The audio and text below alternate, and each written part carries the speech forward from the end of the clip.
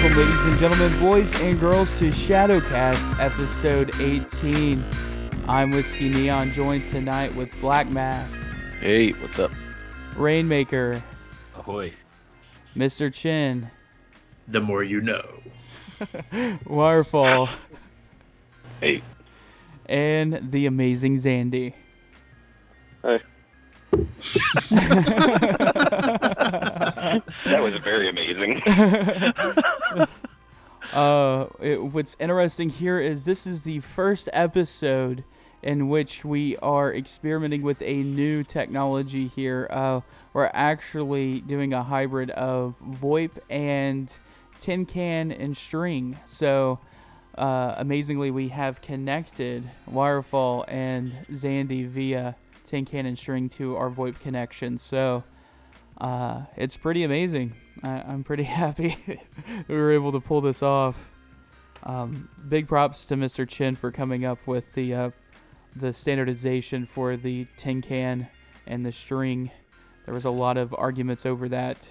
Quite welcome. We settled on nylon. Yeah. Everyone. Be okay. Yeah. The RFC will be out very soon. Does it support Signal? No, there's no end-to-end encryption. This is a beta release. Yeah. We plan to have end-to-end encryption at some point. It's on our Q4 roadmap. Yeah. But anyways, what did you guys and girls do this week? Nothing. Is that the consensus from everyone that no one did anything this week? I had bought a trailer, 7x16 foot trailer, and went and barbecued with Cannibal Corpse and Obituary, Cryptopsy, and Abysmal Dawn till the fucking Abysmal Dawn. Yeah. Wow, that's pretty cool. Oh, what did you cook? Our standard, which is boneless pork ribs, cooked in Chicago's finest, Sweet Baby Ray's. Nice. Mm. Yeah, that sounds awesome. Well, I had a lot of things happen this week, but one thing that I've been playing with is the dreadful Windows 10, and so I have an Xbox One. And one of the features of Windows 10 is being able to stream your console over the LAN. And so I mean, that's cool and all, but the real functionality you want is to be able to stream from, elsewhere over the WAN. And that currently isn't an option. So I was trying to, basically you have the Xbox app and you can turn on your console remotely. If it's configured for like a Wake on LAN type thing. That doesn't work over a VPN.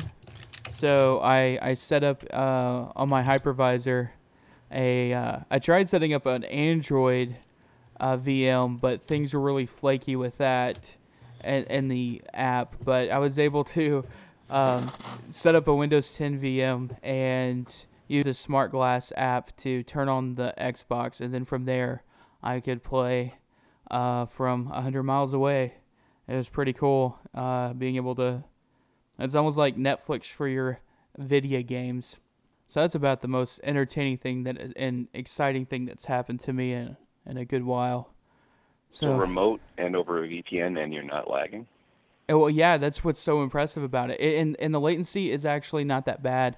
I was playing Watch Dogs, which is like my favorite game, and that's sort of like a Grand Theft Auto style free roaming gameplay with hacking mixed into it. And yeah, it was fine. I was able to drive around with I couldn't really notice any kind of like lag or anything. I didn't, I just didn't notice any noticeable lag there.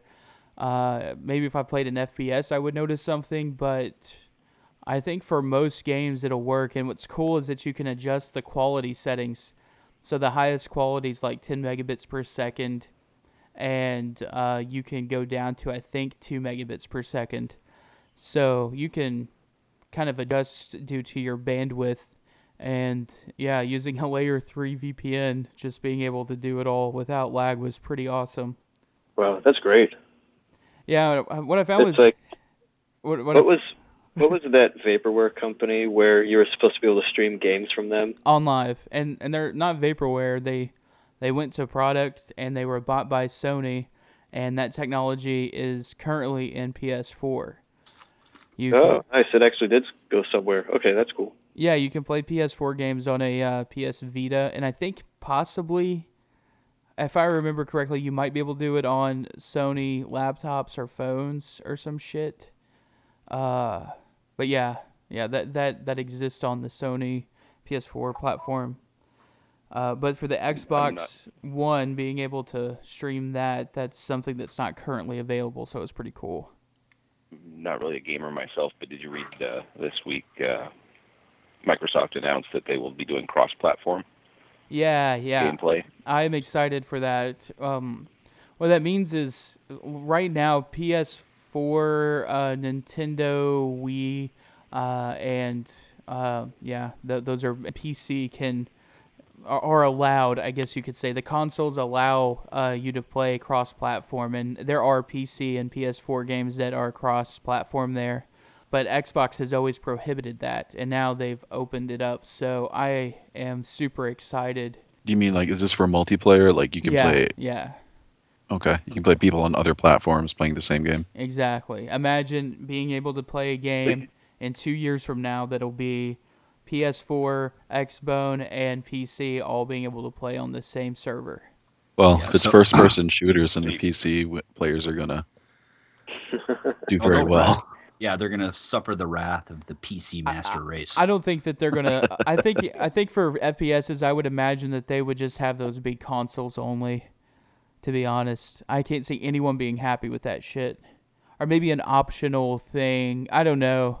I just don't see that being something that a lot of people would be down with. But yeah.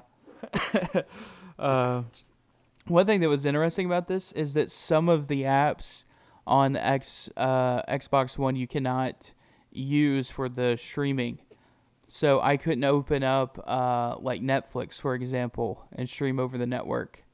But Plex worked just fine. I mean, there's no real reason to do that. I just wanted to see if I could, because I thought it would be hilarious to be kind of probably has to do with all of their like some screwy licensing. Yeah. Which really doesn't make much sense, but whatever.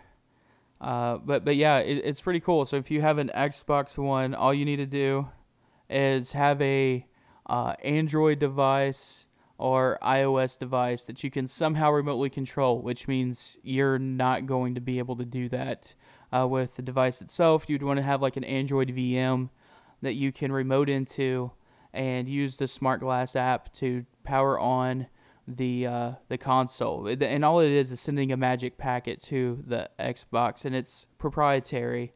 Someone tried reversing it, but the success rate's been broken since they upgraded the Xbox to Windows 10, blah, blah, blah. Anyways, if you can get the Smart Glass app either via Windows 10 or on Android in a VM, you can then send that magic packet and have your console turn on and then use your Xbox app to stream over a VPN. And it works great. So for those of you... They even put DRM on Wake on LAN. Wow. Yeah, exactly. Believe it or not, they managed to do it.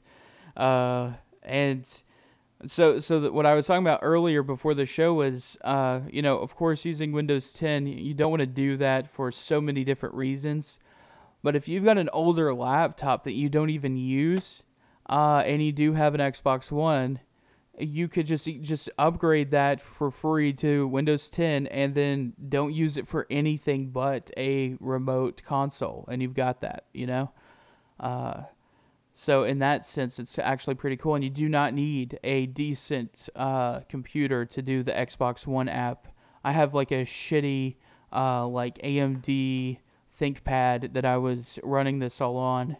It can't even run like an HD video basically, but it was able to stream the Xbox experience really well. So it's worth checking out. Anyone else got some cool little things they want to share with the world? Well, all right. I got nothing. No. Jack shit. All right. Well, then I guess we'll move into our first segment of the show. Now it's time for the feed. So I was searching around the IOActive blog all of about 20 minutes ago, and I found an interesting article that is really kind of a tongue-in-cheek primer to reverse engineering and hardware development and things of that nature. The subject is got 15 minutes to kill. Why not root your Christmas gift? The gist of it is a TP-Link IP camera, model number NC200 and NC220 are vulnerable to injection through the PPOE username and password settings. You can write to the disk and do all sorts of other things within that device. It only runs as the root user, so once you're in, you're in. The article itself goes through the process of disassembling and reverse engineering it, which was more interesting than the analysis itself. That is going to be at tiny URL or bit.ly/something, and I'll have that short URL. Thanks for being prepared. You're welcome. The listeners will appreciate the huge lapse here. I know I will. Oh, let's move on, and you can give that URL later. Black Math, why don't you drop some feeds on us? Okay, so apparently Amazon is taking the next step in being everything, and it's leasing 20 Boeing jets to help speed up their deliveries. Personally, I didn't have a problem with their delivery times. I have Amazon Prime and I get free 2-day shipping. But yeah, I guess it's they want to take more control over their fulfillment process, and I guess they're kind of fuck over, FedEx and UPS and I'm all all those people for it. just a little bit. Think about this strategy here. This isn't just about getting your packages to you quicker. Amazon's doing a full frontal assault on fashion. They have their own lines that they have launched.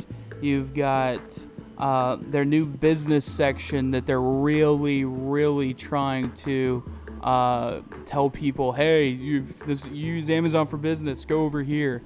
And that's competing directly with like Newegg's business and CDW and other business-to-business offerings.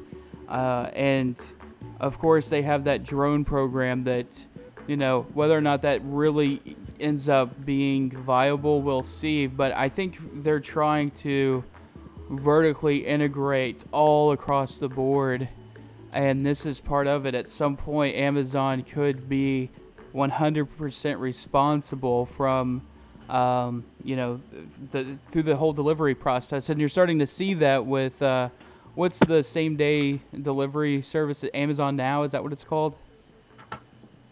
Prime Now Delivery. What is it? It's called the Prime Now, if that's what you're referring to. Yeah. The one where the guy will come and hand deliver your stuff to you. Yeah. And so you've got that's already, that's kind of like for a city type thing. But I've used it, if that's any consolation. Didn't you use it for the mic you're speaking on? Yes, I did actually. The fulfillment center happened to be within delivery radius of my office, so I placed an order, and inside of an hour I had this microphone sitting on my desk because our local security people also serve as mail people. So I'm just sitting there working, and this guy walks up with the box, and I'm like, what the? Oh, hey, that's cool, thank you. I didn't have to leave my desk for anything. It was fantastic. That's awesome. Yeah, so I feel like this is just a part of their vertical integration across the board, and it'll be interesting to see how this plays out, because if they can control every aspect of the distribution, and they're looking towards automated means of doing things. I don't know. This is going to be pretty cool to see what Amazon does with all of this in the future.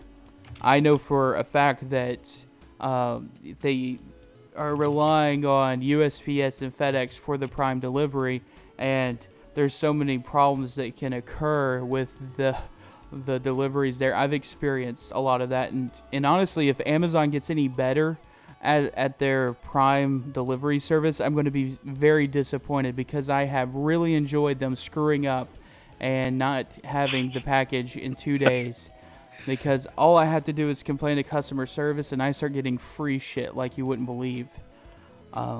I've gotten hundreds of dollars worth of free shit from Amazon due to them fucking up on sending me stuff, so it's really cool.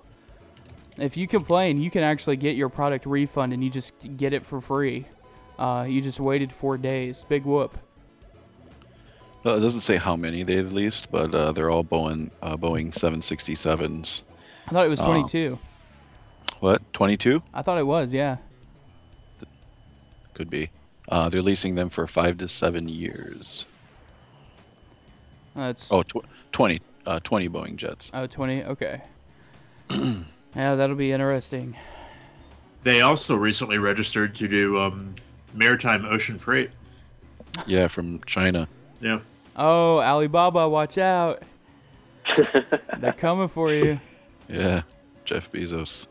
Man, actually, I love that, because with Alibaba, like Alibaba Express or Alibaba like OG, you're still gonna wait like a month to get your product in.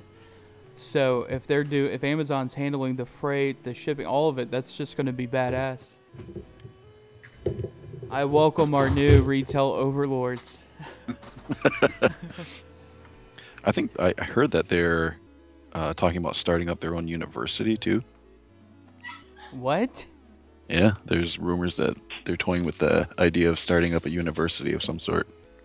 What, like, is this going to be something where you can save money on your books, because it's just going to be a Kindle?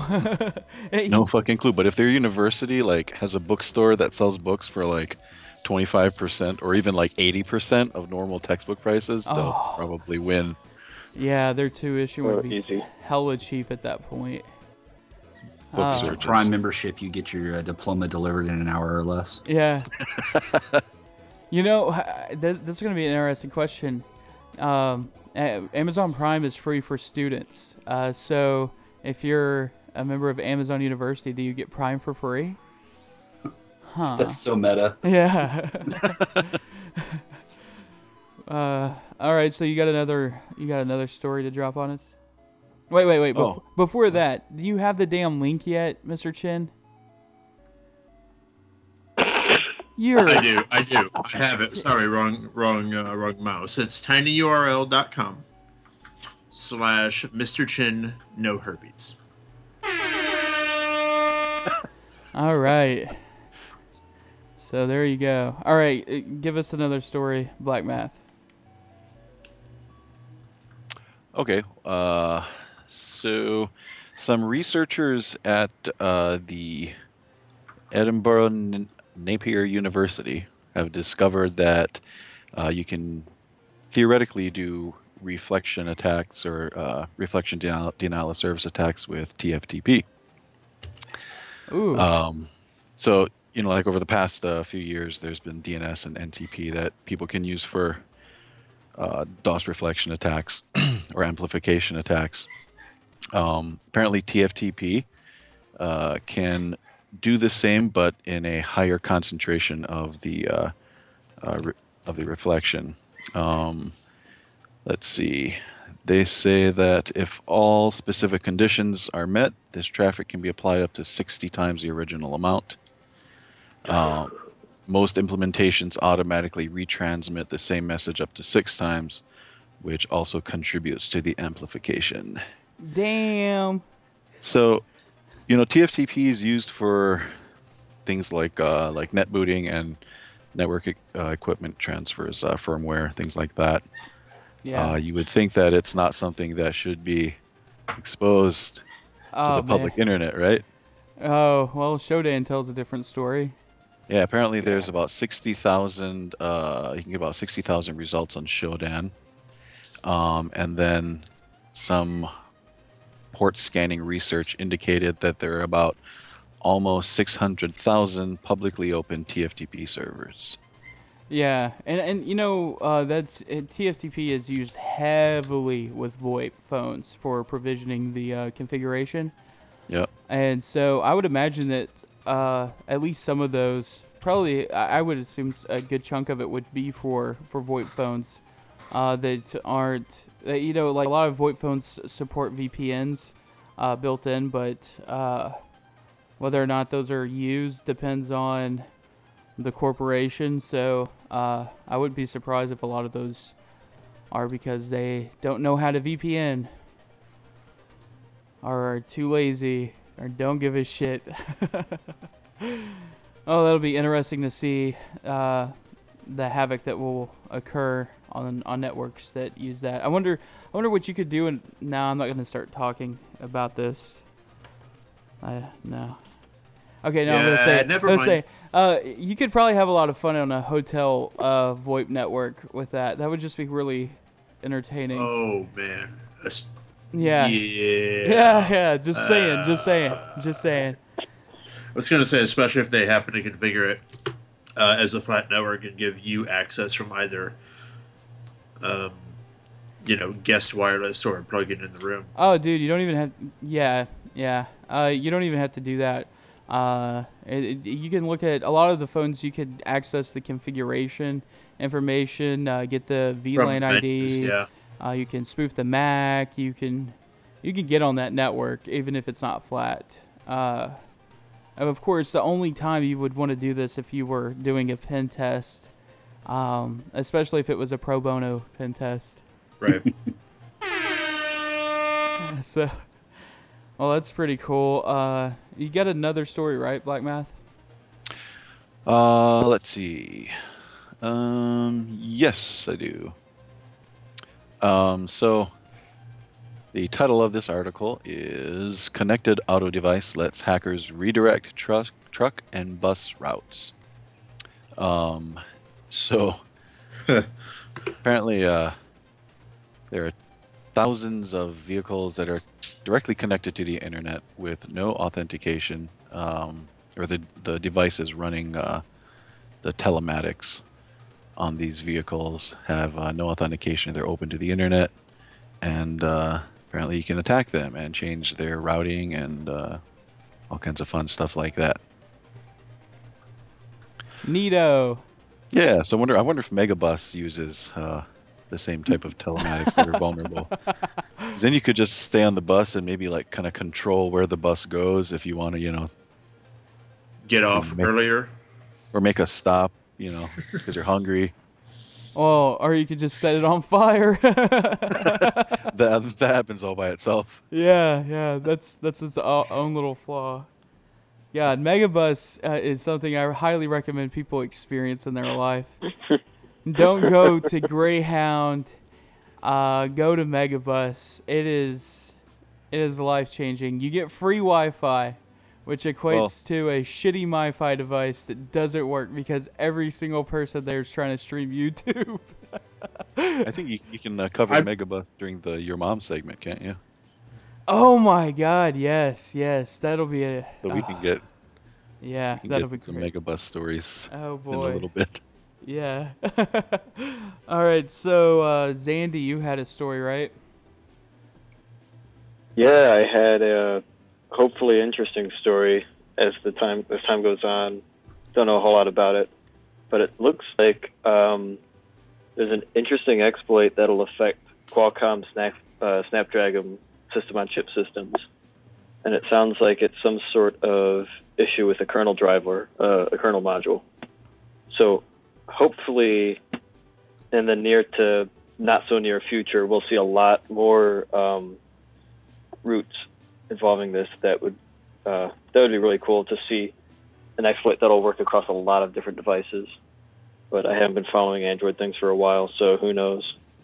But given that the Snapdragon system on chip is really popular, this could be lots of devices that this affects. Oh wow. Yeah, I saw something on that. So it's supposed to be the same one that did affect the Android or similar. That affected Androids that were patched, but so many of the IoT devices have that system on a chip. Yeah, there's a specific. I'm just kind of skimming over a bit of it now. There's 2 CVEs that are listed in this article I just found just now.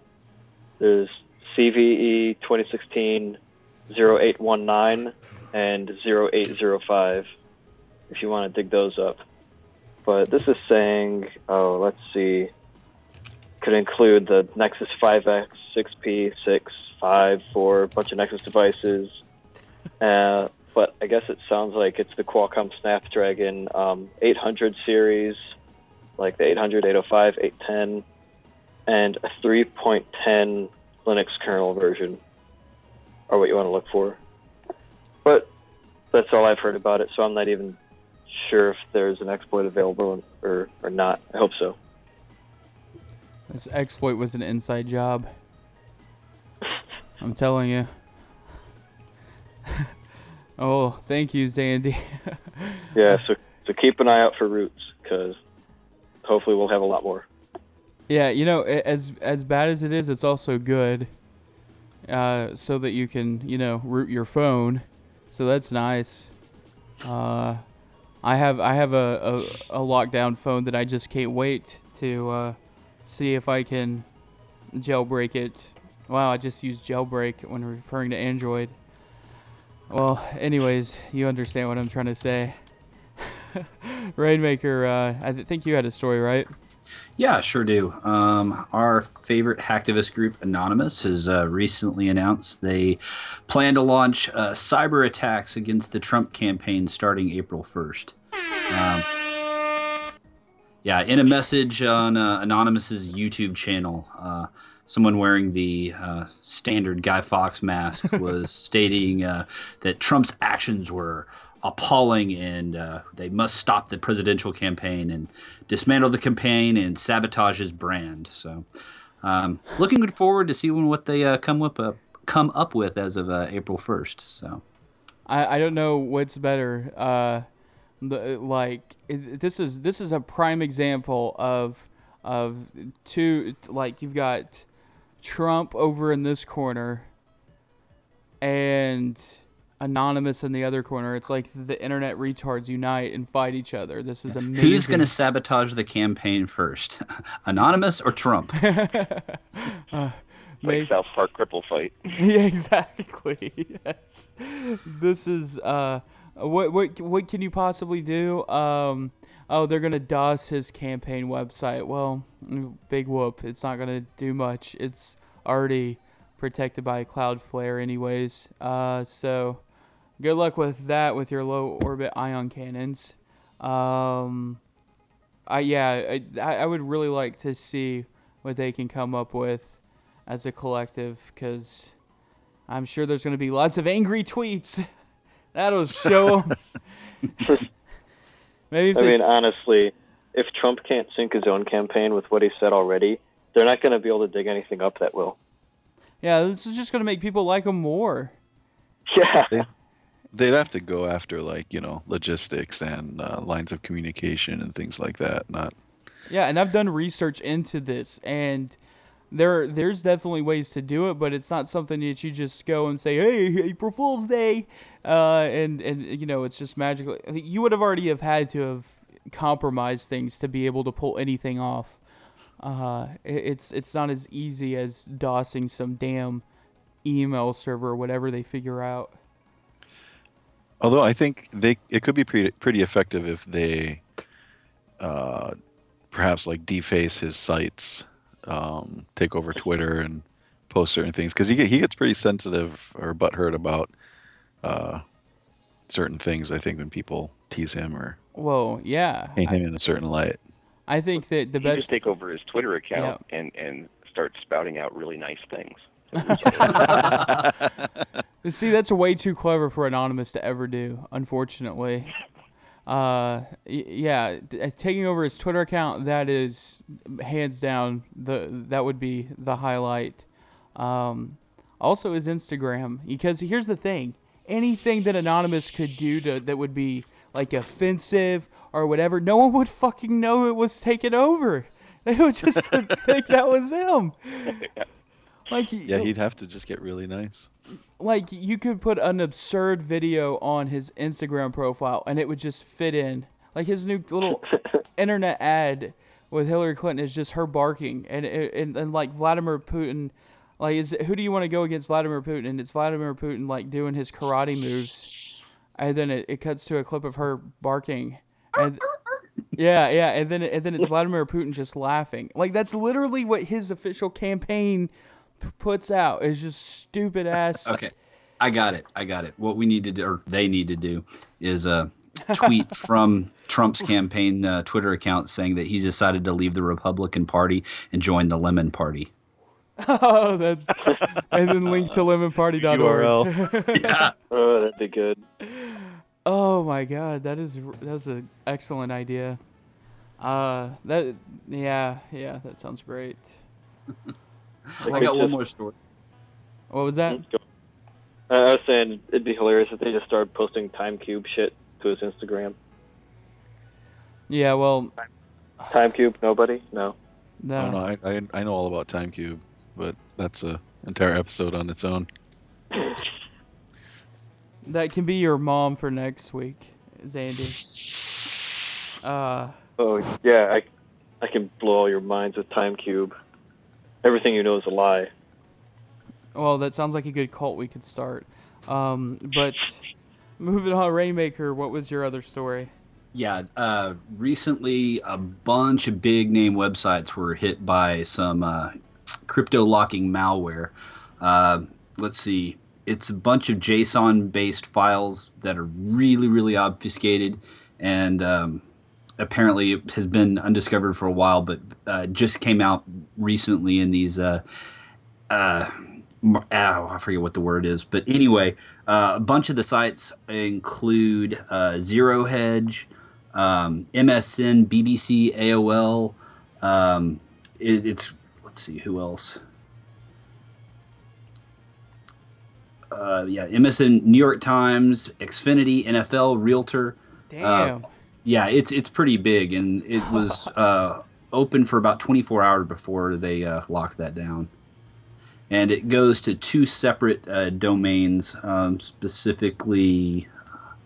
Where is it in my fucking notes? Anyway, it was going to two domains: Track My Traffic and Talk95.pw.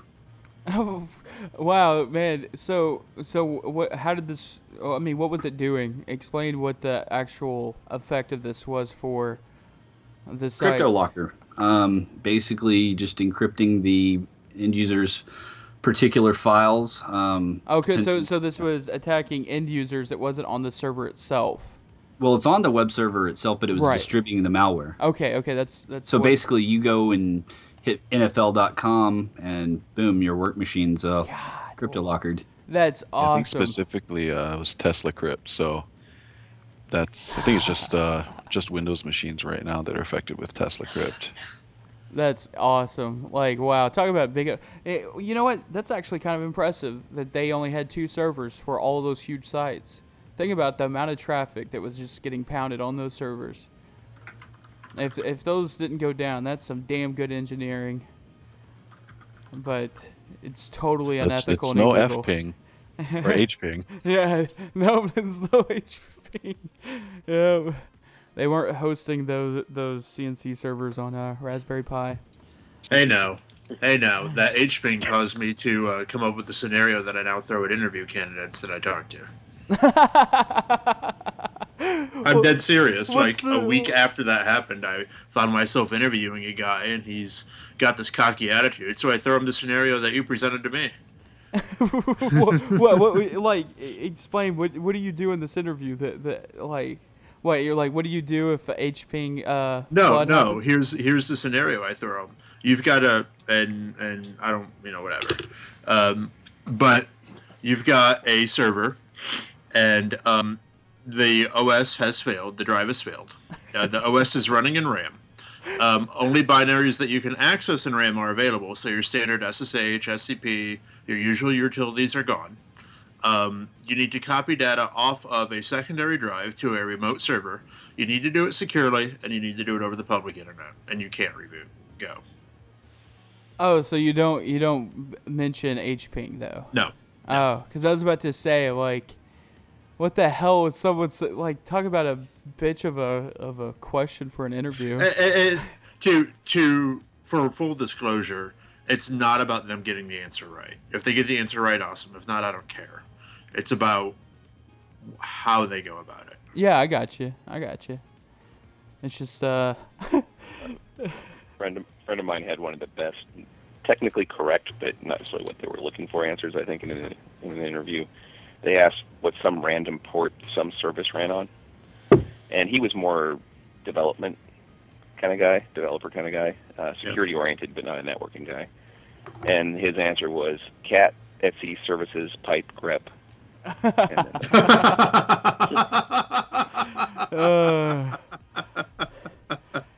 That's awesome. I tip my fedora to that guy. That's awesome. Well, I've got a news item here. Feds arrest the dude behind the fappening. So, for those who aren't aware of the fappening, it was also called Celebgate for the media who doesn't want to mention fappening. Although the fappening is like the best name for anything ever. But yes, this article is the most garbage writing I've ever read in my life, so I have to read this sentence to you. The feds have nabbed one of the cyber friends involved in the Celebgate hack.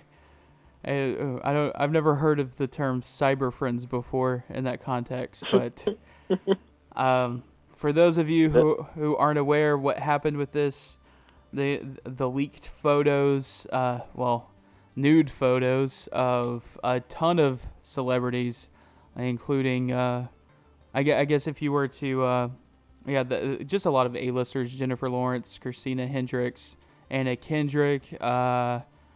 Who else? There was Kate Upton, Lea Michele. Dozens. Yeah. A lot of them that you didn't know their names but knew their faces.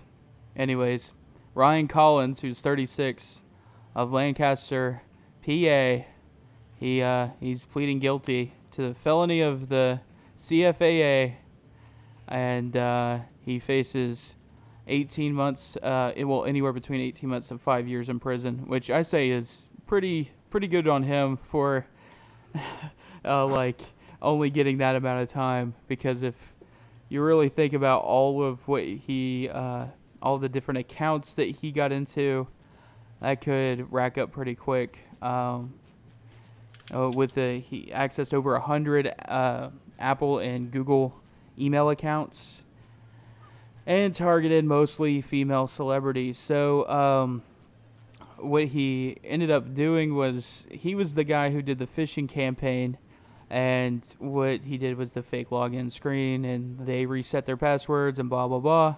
But this wasn't the guy who actually leaked all of the content. I was following this story. He was just a cyber friend. He was just a cyber friend.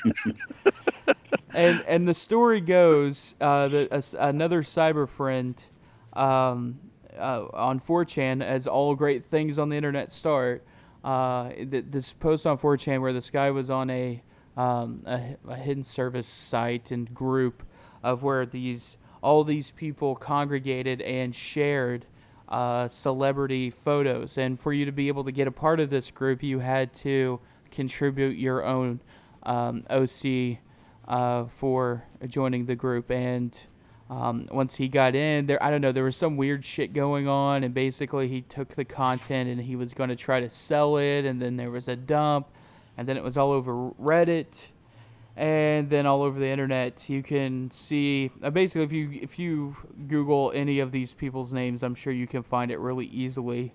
And yeah, just so many people were going nuts over Scarlett Johansson's pictures and all of these different celebrities. And one thing that was interesting about this, he's not being charged for the crime that God, what was it? Jennifer Lawrence, the Hunger Games girl. She was saying that this was a sex crime.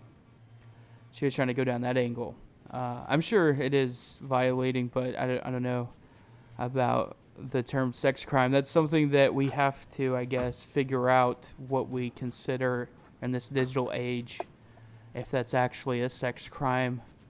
Revenge porn is kind of an issue, and I don't know if this constitutes under those laws, but regardless, he's only being charged with the CFAA.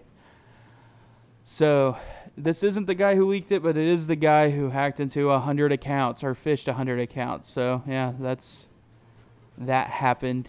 .jpg. So there we go. It was honestly related to that, but as far as criminals being caught, I guess it wasn't actually caught, but the Lulzsec guy that doxed himself. Oh wait, this was a member of Lulzsec who doxed himself? No. There's also the story that the Lulzsec guy that just doxed himself so that he'll get arrested, punished, and then can go get a good real job. Oh, This well. is the Romanian hacker guy, or Yeah, Ghost Shell? that's right. Wait, Ghost Shell? Isn't that the dude who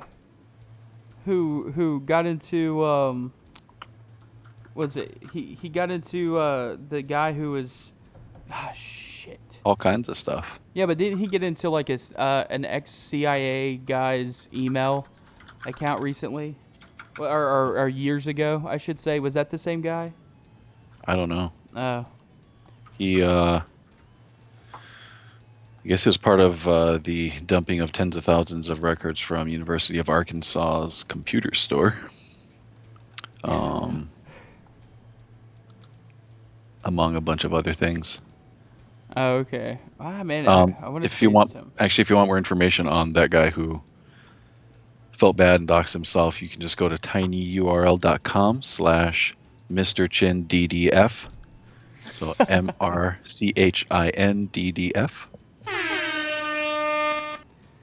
There we go. And then if you want to check out more info on the arrest of the Fappening guy, you can go to tinyurl.com/MrChinCyberFriends. That's MrChinCyberFriends. Oh, that's awesome. Oh, that's great. Well, that's all the news I think we all have. Does anyone else have anything else?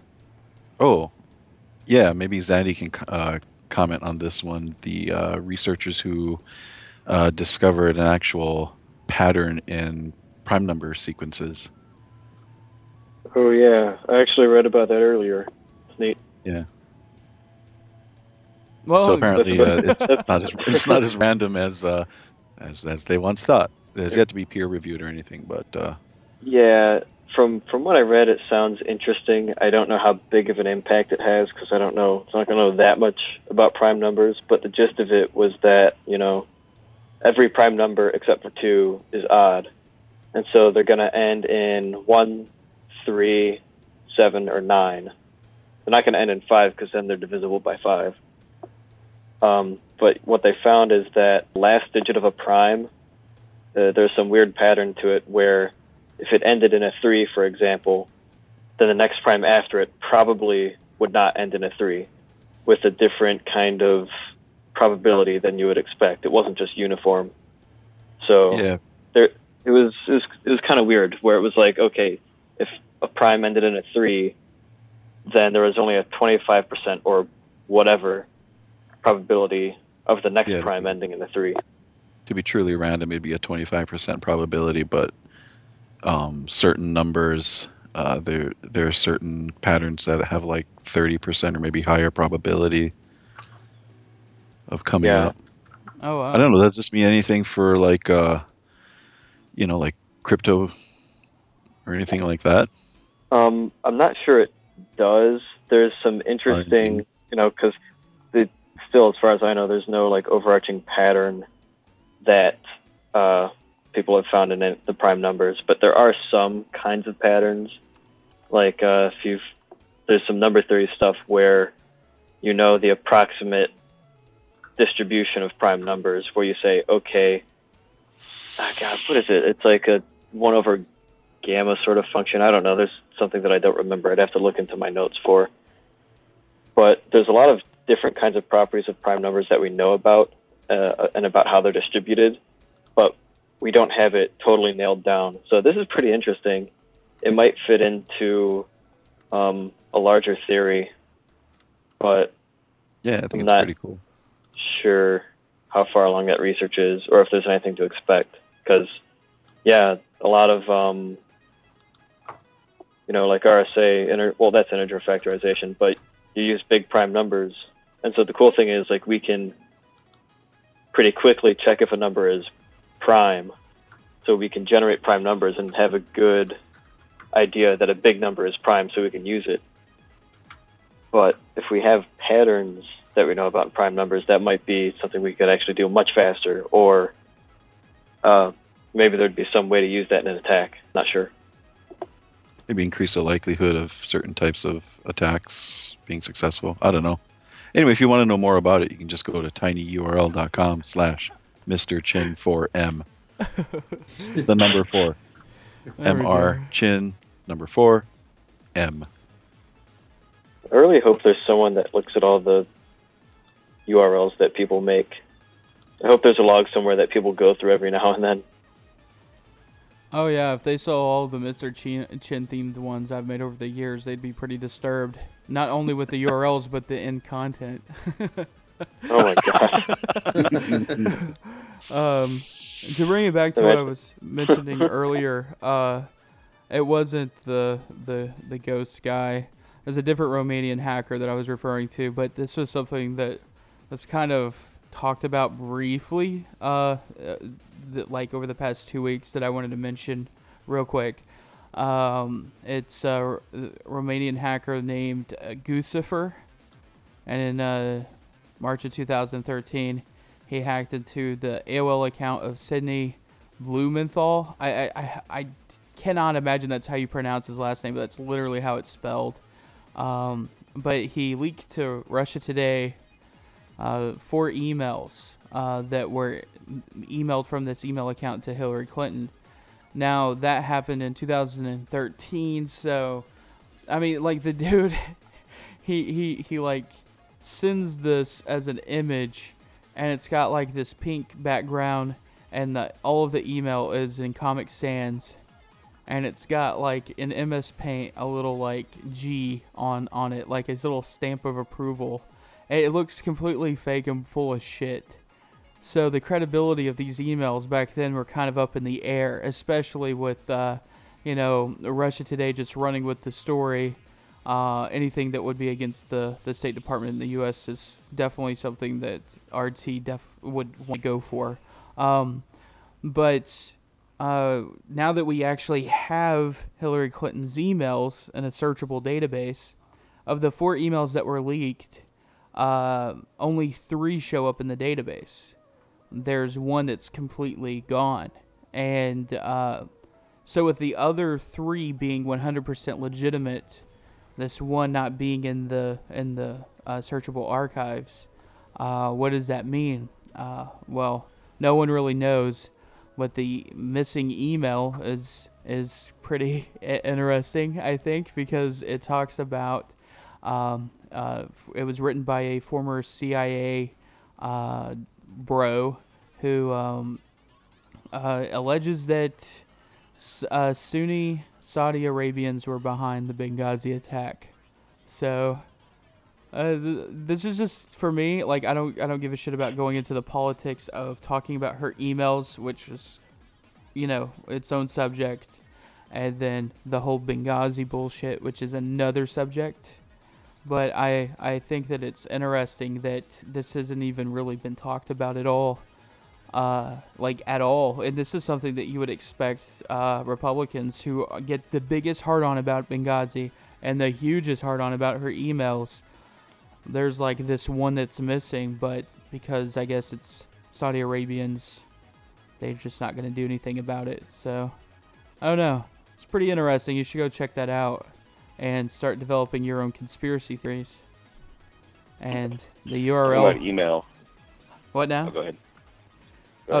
The URL for this is Infowars.com. No, I'm kidding. It's tinyurl.com/Mr. Chin Alex Jones.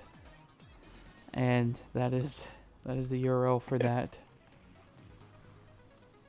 Talking about email, just triggered, there's the other story that was just released that the government, in an error of redaction, that identified that Snowden was the target in the LavaBit case. Oh, really? So it was Snowden after all? Yep. Oh, because they were trying to say it was about some, like, cheese pizza case. It's true, though. They were trying to say it was child porn. Everybody act surprised. Wow, that's crazy. Speaking of cheese pizza, there's a recent news story about our favorite Subway spokesman, Mr. Fogel. Not only has he gained 30 pounds, guy got his ass handed to him, got his ass, like, kicked in prison just recently. Yeah, I saw that. That's what they do. That's what they do. And apparently, that's when it's only, like, that's the only case in which that's okay, so. But I thought he liked 6-inch hoagies. Oh. Oh, nice. All right, so that's going to close up the feed, and now we're going to move into our favorite segment of the show, Straight Out of Florida.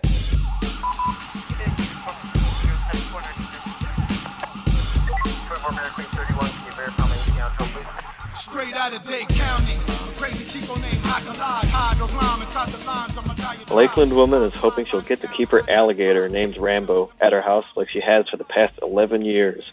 What? So, long story short, this lady's got an alligator that's too big for the house. And the Florida Fish and Wildlife Commission doesn't think she can have it anymore. But she insists that it's not crazy to keep an alligator at home like a family member. She gets it all the time, she says. And once they meet him personally, his personality takes over. Wait. You know, the alligator. How does this happen? Is it like in the house, or is it just on their property? It's in her house. It's got a little jacket. What? You're kidding me. How does it, what did they feed it? I don't know. They probably go to the store, get some raw chicken or something. That's Cheetos? Insane. Is it just Cheetos? some I don't know. Easy Mac? Does it get into the bathtub and like twirl the fool around like underwater and shit? That's when it's been nice. God. Oh, he waits by the refrigerator for food and even watches TV. She keeps, and actually, I found this one really funny. If you remember Waterboy, she keeps his teeth clean with a toothbrush and toothpaste. Wow. Is the last name Boucher? No, but that is one pampered alligator. Jesus Christ. I don't even know how that is even possible. Wow. So. Well, the nice thing is now that the big government's trying to step in and take her alligator away, her neighbors standing up for her. He says, "I think it's fantastic. I have no problem with it whatsoever." Oh my God. Better vote for Trump. Yeah, I know, right? That's exactly what I was thinking. So, an alligator in your house. You know, there's got to be shit everywhere. That can't be sanitary. And what are you going to do? Get like a little dog cage to keep it in a room? Again, if there were children involved, I can see the state having an interest. Otherwise, who cares if people put themselves in harm's way? You can make the argument that like the animal's in danger. Yeah, people eat hamburgers. Actually, better vote for John McAfee. Yeah. We lived prior to moving down here. We lived in Vancouver, Washington. One of the reasons we chose there over the other side of the river where I worked in Portland, Oregon, was they passed a law that for all of like snakes over a certain size, you could not keep we have a red-tailed boa. They said they would be kind enough that you could bring it down and they would euthanize it for free.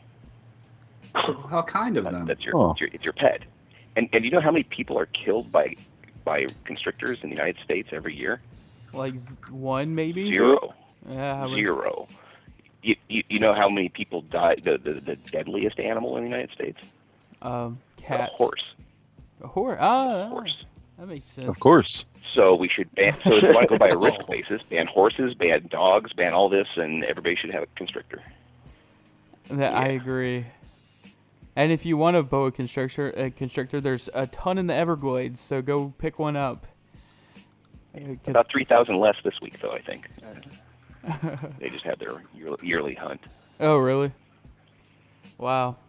Wow, Zandy wasn't joking. This alligator has like a leather jacket, which is kind of twisted, I guess. A leather jacket. It appears to be. I mean, it's not alligator leather. Actually, the picture's pretty damn adorable. I'm not going to lie. I think I've changed my opinion on this. It's not that big of a gator, actually.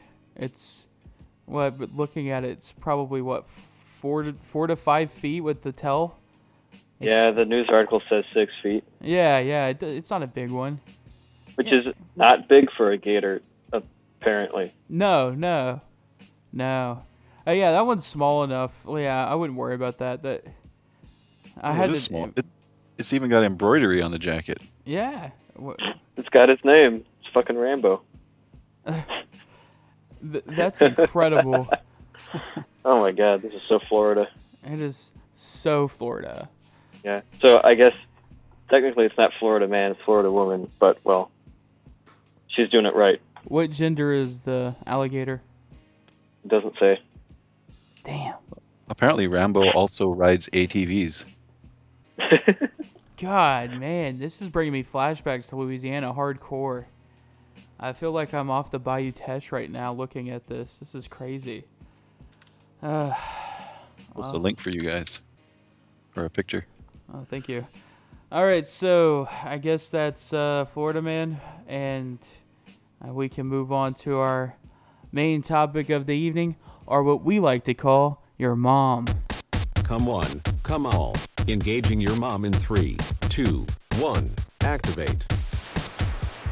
It's November of 2014, and it's Chicago, Illinois, the home of a couple of pretty decent hacker conferences, but there was Scruff McGruff and Scruff McGruff, and also the infamous TV broadcast intrusion, but that was the perfect place for all of us to come together and host the ShadowCon version 0.5 and the Hacker Hostel there in Chicago.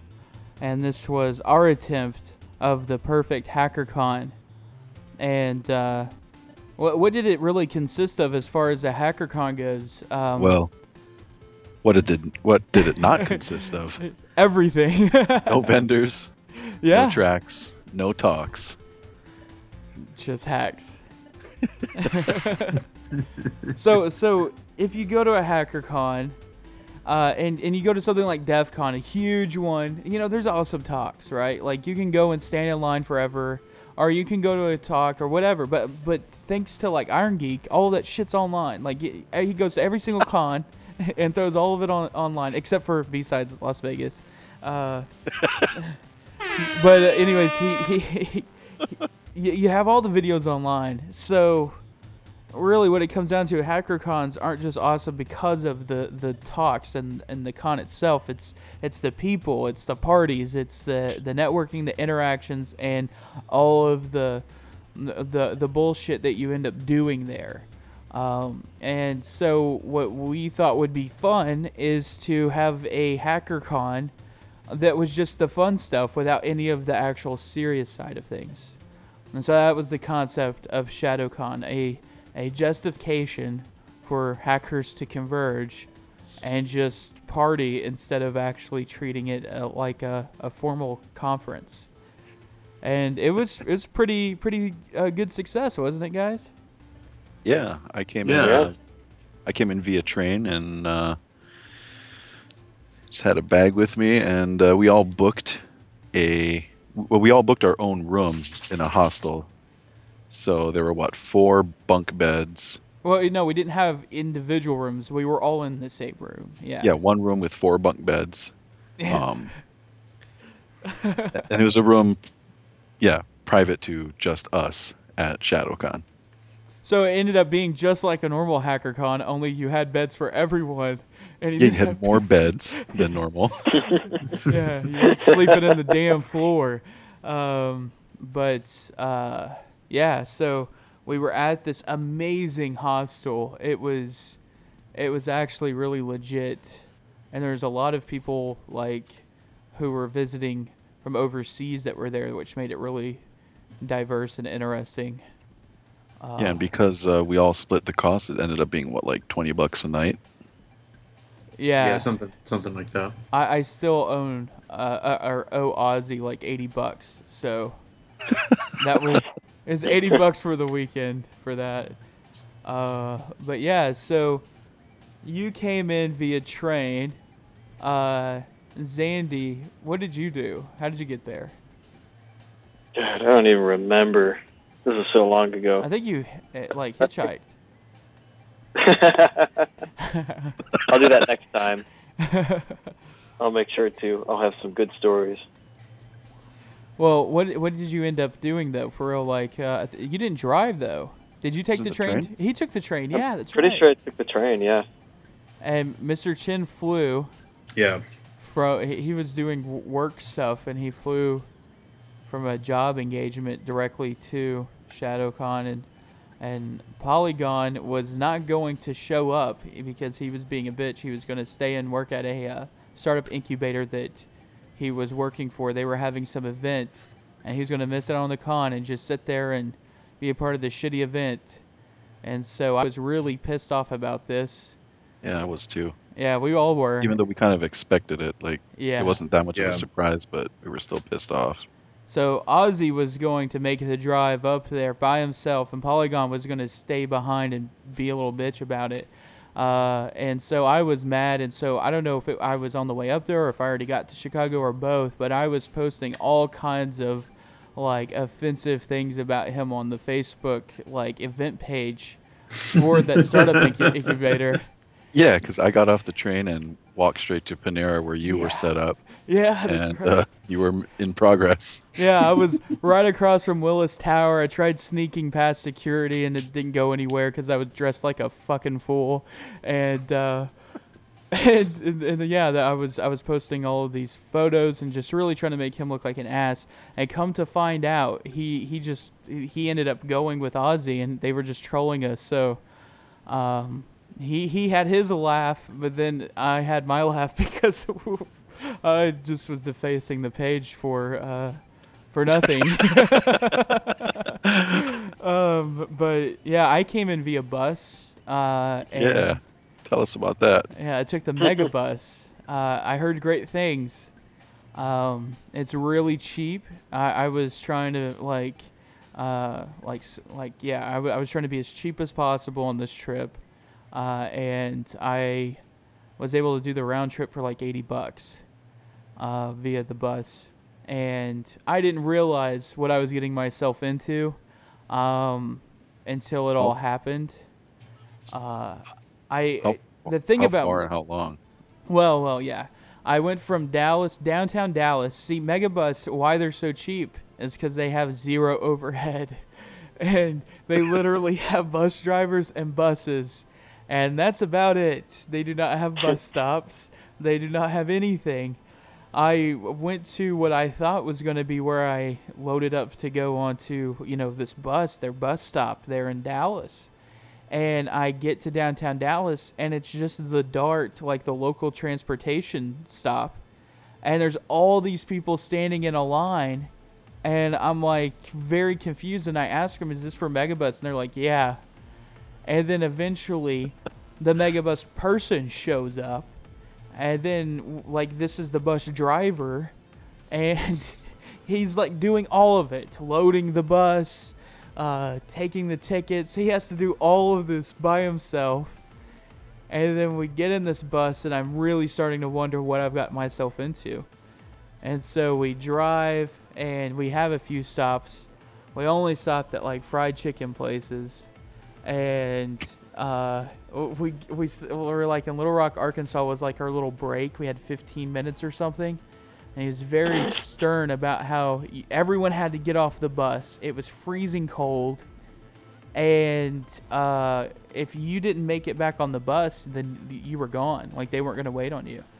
And so you're trying to pee real quick, and because you don't want to pee on this bus, like the toilet there, because it's just disgusting and it smells, and it was just awful. Anyways, it was 24 hours later, I'm in Chicago. But before I get there, I got to stop at Memphis and experience a layover. A layover for a plane may be shitty, but you've never experienced a layover until you've had a Megabus layover. Because they brought us to the ghetto of Memphis, and I was stuck out there alone at like 2 o'clock in the morning or whatever it was. It's from like midnight till 2 a.m. With no place to go. You're just there.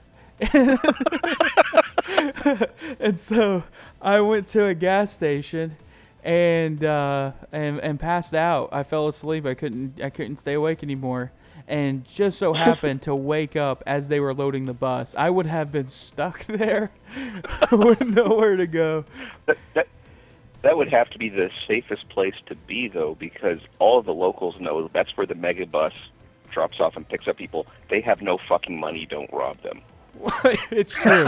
They're taking Megabus. And it's also got a decent police presence, because apparently Megabus used to be used for drug trafficking, and now they have drug dogs that go to Memphis and sniff everyone's luggage. So anyways, I get on the bus, we go up to Chicago. I get into Chicago, like I left during the day, like Dallas, during the day, and I get in Chicago during the day. It was kind of cool driving in on the interstate and being able to see Chicago with the sunrise. That was cool. But I purposely dressed like a complete jackass so that no one would rob me. They just look at me and think, this dude doesn't have a nickel. I was trying to look as stupid as possible to minimize my chances of being mugged. And that really screwed me when I wanted to try to like sneak up Willis Tower, because I looked like a complete jackass. I mean, it was a button-down shirt that had like little golf characters on it. It was stupid. But anyways, yeah, I got there in one piece. Is it 24 hours? 24 hours of my life on the bus. And that wasn't fun, because for the most part, I was able to like put my shit in the seat next to me and pretend like I was asleep when people would get on the bus, so that they wouldn't move, and you could have the whole seat to yourself. Otherwise, it was a complete nightmare. And at Little Rock, this fucking woman had to wake me up, and, quote, wake me up. And I had to sit next to her, and she was fat, and she was like all up on my seat too, and she kept talking, and it wasn't to me, it was just to the air, she was just saying things. It was a nightmare. So if you ever take a bus, try to get like 2 seats. Do not share a seat. It's horrible. But I was able to get into Chicago, and it was awesome. And then from there, what? At least that last part's no different than a plane, though. Yeah, true. Except it's 24 hours. Yeah, exactly, man. Like, yeah. Like, you're in it for the long haul. And the Wi-Fi was a complete letdown. I thought I was going to have Wi-Fi. And Ozzy's the one who sold me on this. He was saying that he was able to have a great time, and he was able to be on the internet the whole time. It was cheap. And yeah, but he falls down mountains for fun. Yeah, exactly. Yeah, the internet was non-existent. I couldn't even do anything on the AP. It was shit. It was horrible. But anyways, without going forever, we get to Chicago. We all meet up, and we get to the hostel, and we enjoyed the hostel a lot. But what was some of the events that we ended up doing? We went to see Citizen 4 in theaters. Yep, that was actually really cool. Yeah. That was Yeah, that was cool. that was There's super actually like a bunch of people there. yeah, Yeah, it like was packed. yeah. Remember, there was a bunch of old people, young people. Just it was diverse. It was awesome. We went to one of the top 10 EDM nightclubs in the country, Smart Bar, and had an amazing time there. Seeing Mr. Chin dance on a dance floor is something that everyone needs to experience in their life. I was heavily intoxicated, but not nearly as intoxicated as Ozzy. Yeah, Ozzy was not allowed back into the venue when he went outside to smoke a cigarette. We had like a really pimp couch. Remember, like, it was so cool. It was almost like bottle service, only there was no bottle and no service. It just looked like we had bottle service. And then we were all pretty much, except for Black Math, pissed drunk, and we sat in each other's laps in an Uber or a taxi cab. I don't remember what state that was that we were in at that time. Right across from Wrigley Field. And they brought us back. It was a lot of confusion, a lot of fun. And we did some other stuff, but it's all kind of, I guess, a blur. What else did we do? We stuck stickers on things all over the place. Oh, yeah. In preparation for ShadowCon, my wife works at a printing center, so I had her print up a bunch of stickers for ShadowCon. One of them was the classic picture of Polygon photoshopped onto Raggedy Andy riding a longboard. Because he's ginger. Because he's a ginger. So I took the picture, wrote YOLO above it, and made a bunch of stickers for everyone. And also made ShadowCon badges. The original design, which was taken from the SS Eagle. Except instead of holding a swastika, it's holding the Shadow Systems gear with the S in it.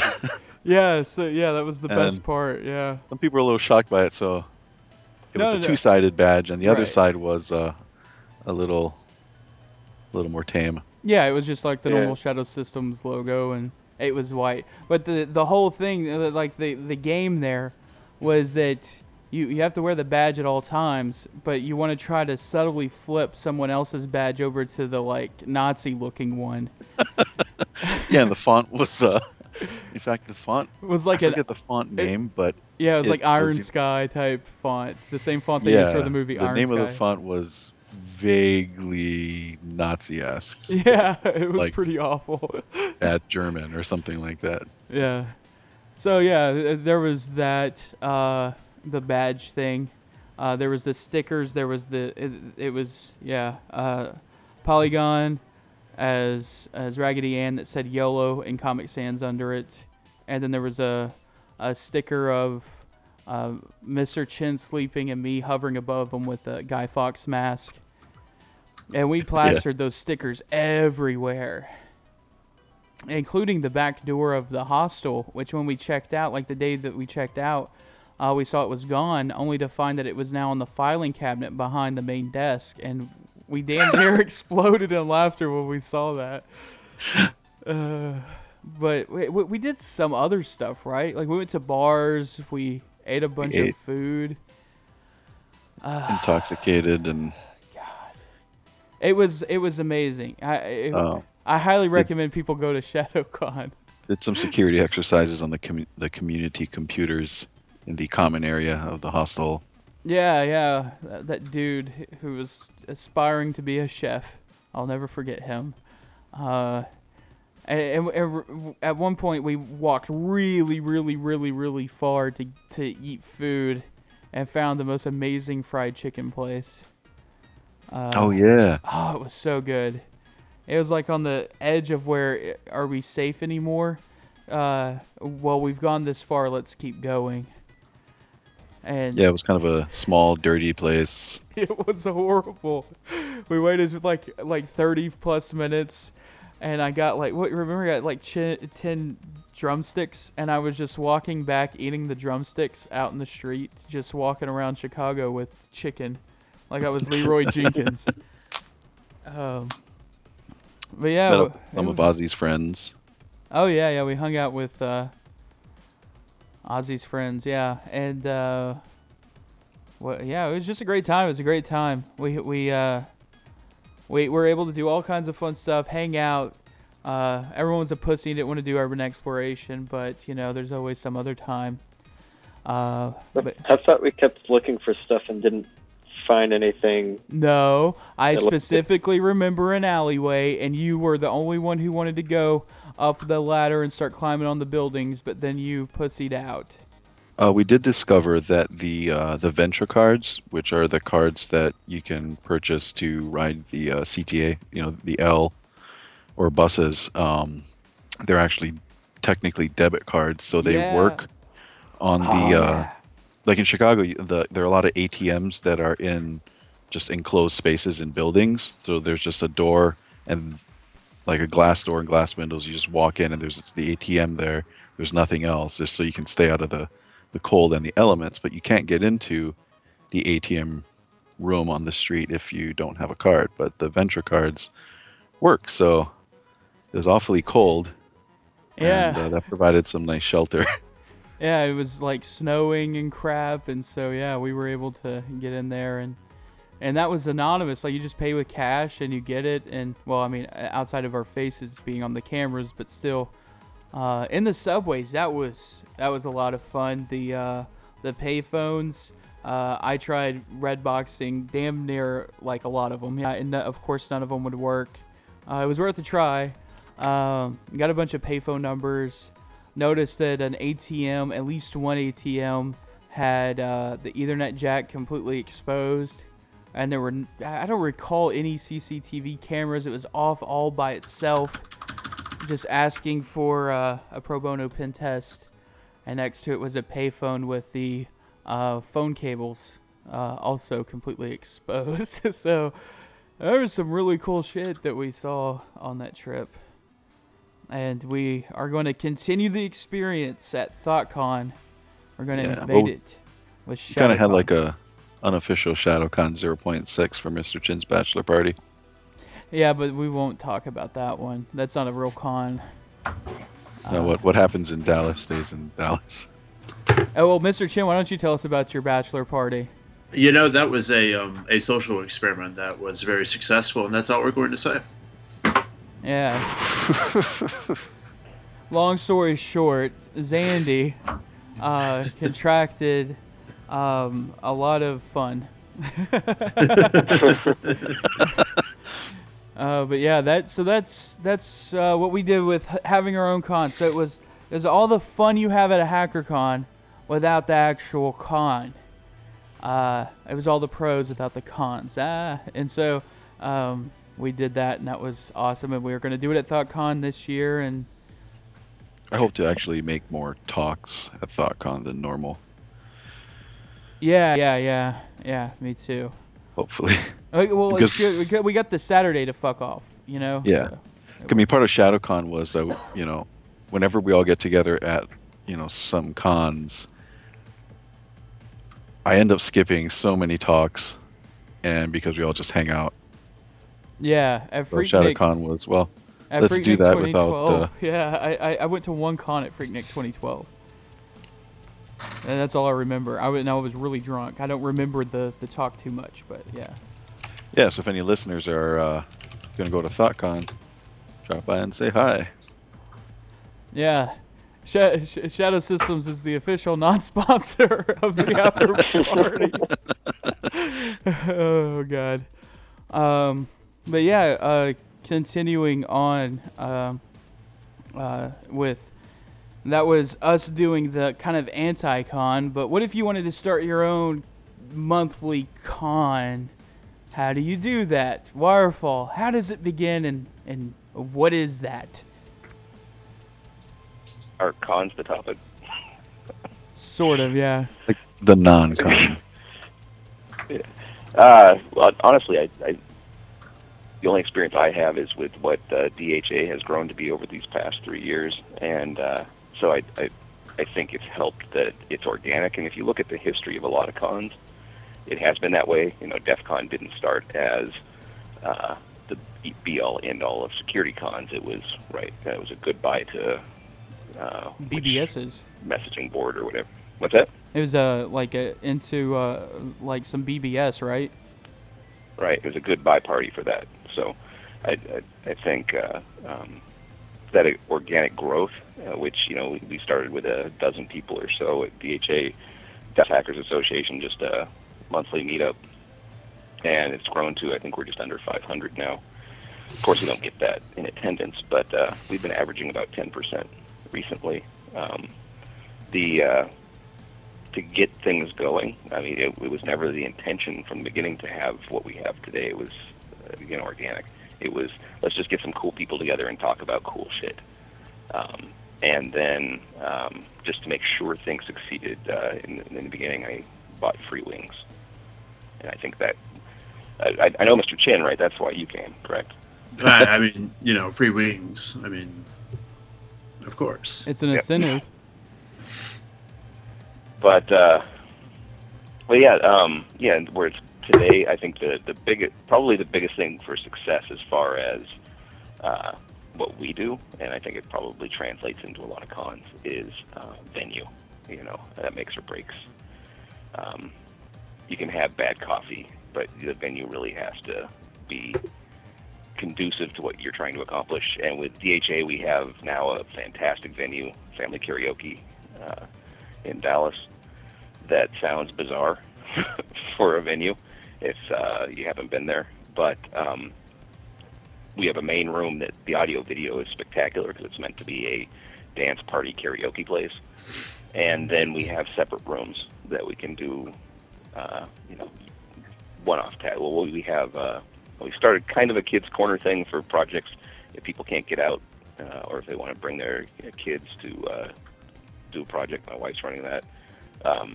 We have a monthly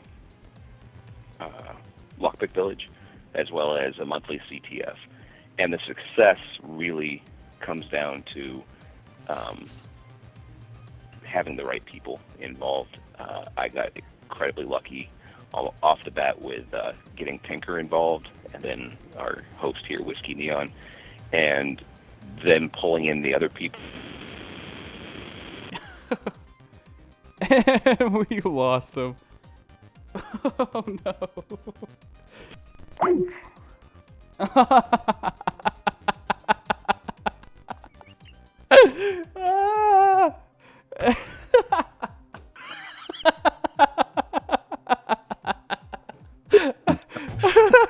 What the hell?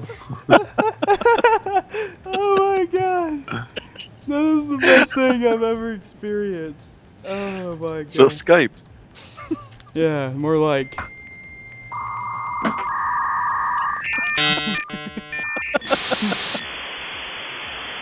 Oh my god.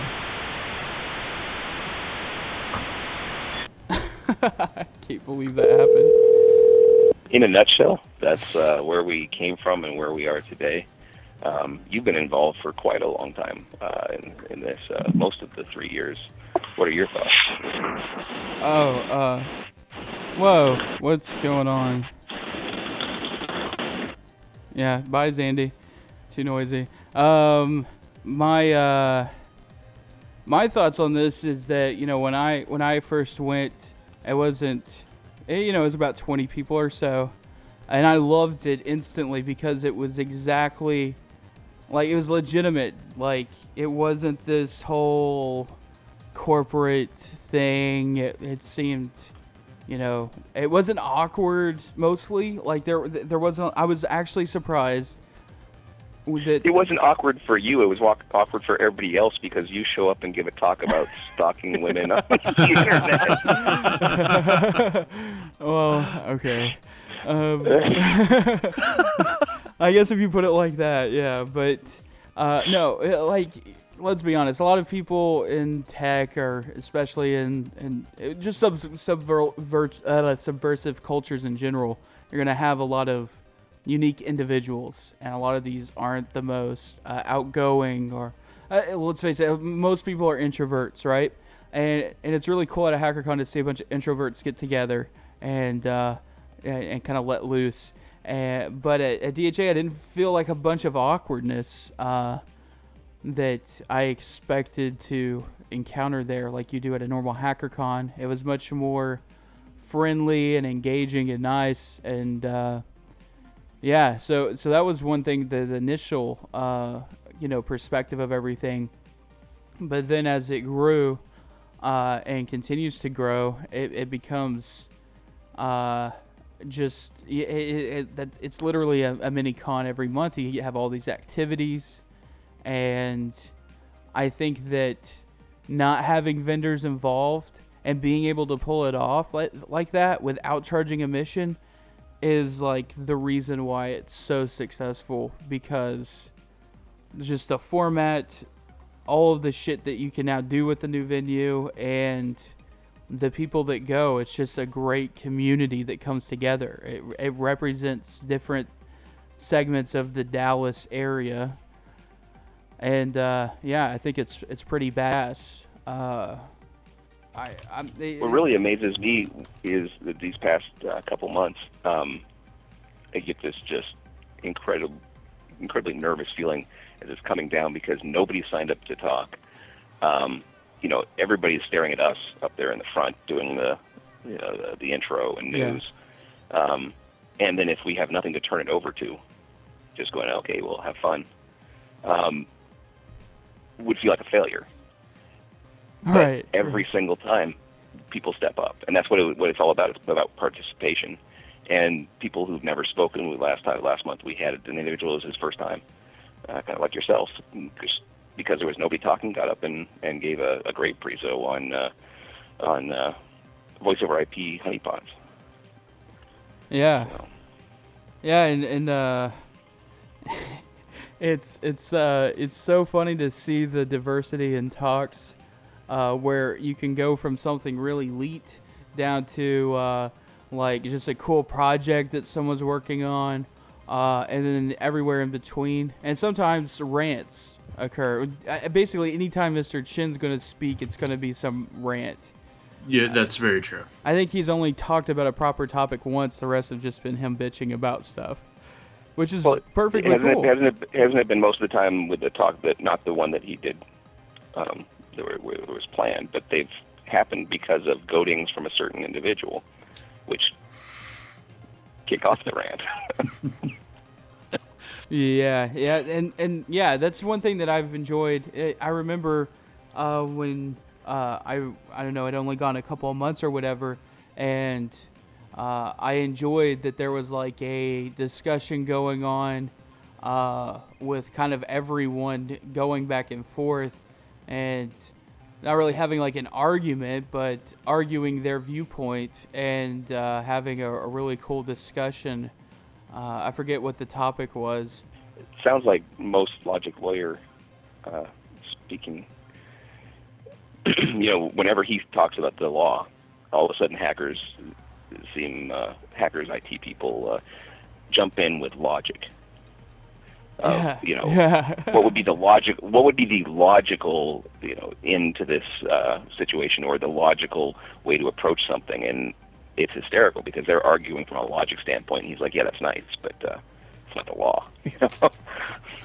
Yeah, and he has such a badass attitude about everything. I mean, he's he's very stern and direct, as we both experienced. I don't know. Yeah, the people make it just as much as the organization, but I think the combination just happens to be perfect. And I don't know if you can necessarily replicate it in other places, but the idea of starting something that's kind of breaks. I don't know that, because this is a spin-off of AHA. I mean, I was so impressed with the format. They've stayed smaller, but they do kick any people out if you don't participate consistently. You don't come, and we haven't gone that far. But it was that same dynamic, that same feeling, that same just this of enjoyment. And that's why this started, and it's continuing. I mean, there's Saha, HaHa. Both of the Portlands, Maine and Oregon, now have HAs from members of ours that have gone. So yeah. I think there's a real need in the community for something like this, because you have the ISSAs, you have the all the official ones with the hour-long talking head and mostly corporate. But then you also have like DC groups and 2600, but this is different than those. And honestly, DHA is completely different than anything else because of the fact that it's a miniature con. So it's the miniature con aspect. I don't know if you could pull off in every like city. If there's enough active people, you could, but the idea of a group, like what makes DHA different than like a 2600 or a DEF CON group? You know what I mean? It's well, I do easily to say the difference between 2600 is we actually have content that we discuss.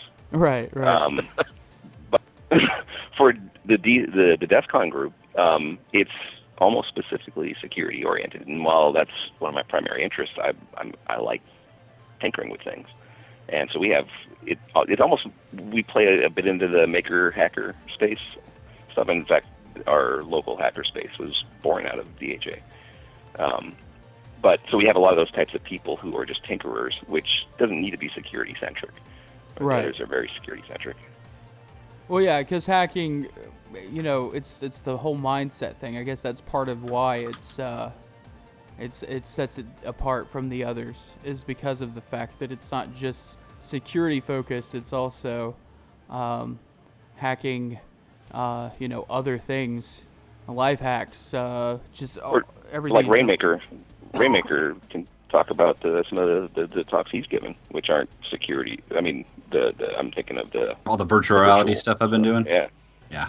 It's not really InfoSec, but it's definitely like altering the intended nature of a product in a manner that I consider hacking. Yep. In fact, I'm working on a topic.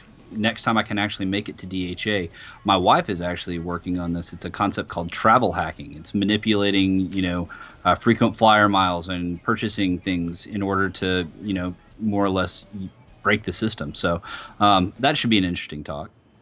And it has nothing to do with InfoSec. And that's really awesome, actually. I like that concept.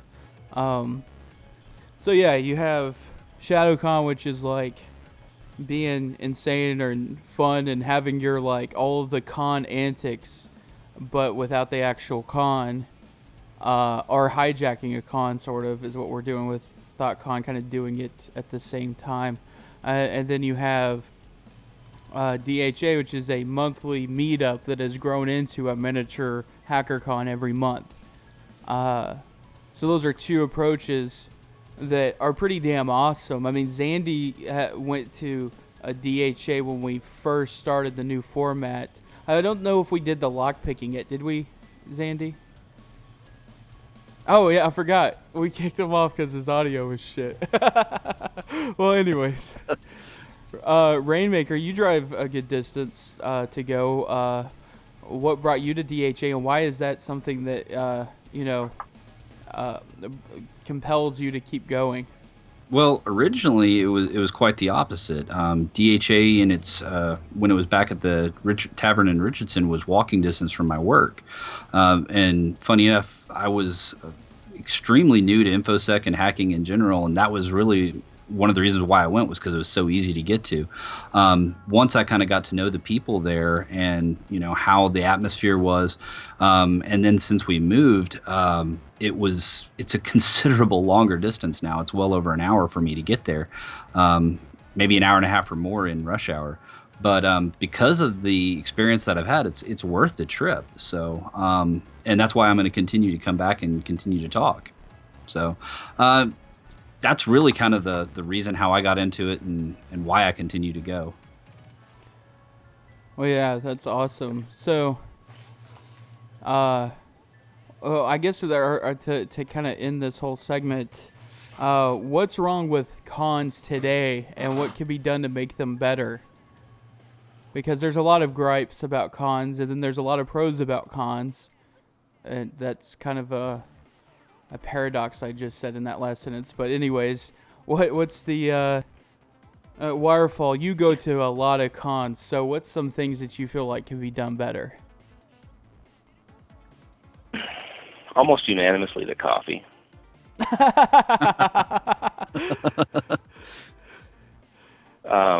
No, well, this is slightly ranty. I think the focus on the cons I prefer, where I like our format for DHA with it being very broad. Even though we say, a mini con every month, it's very, very broad. I like cons that are very specific, very targeted, so that it's not, there isn't beginner stuff. You're going to a con because this is what you do and this is what you're passionate about. I really like LazCon in Austin, application security, very focused on some really cool AppSec stuff. Previous years, ISSW has been that way for very technical, very hacker-breaker oriented. Looking at the schedule this year, I'm still going, but it doesn't look nearly as impressive. The problem I have is, instead of Blue Team, the defense side, corporate side, creating their own conventions and getting together because they need to socialize just like we do, they have usurped many of these cons. So the tracks have slowly turned from red to purple to actually more blue now. And that's great for those people who like it, but it was my fucking con first. And go start your own con.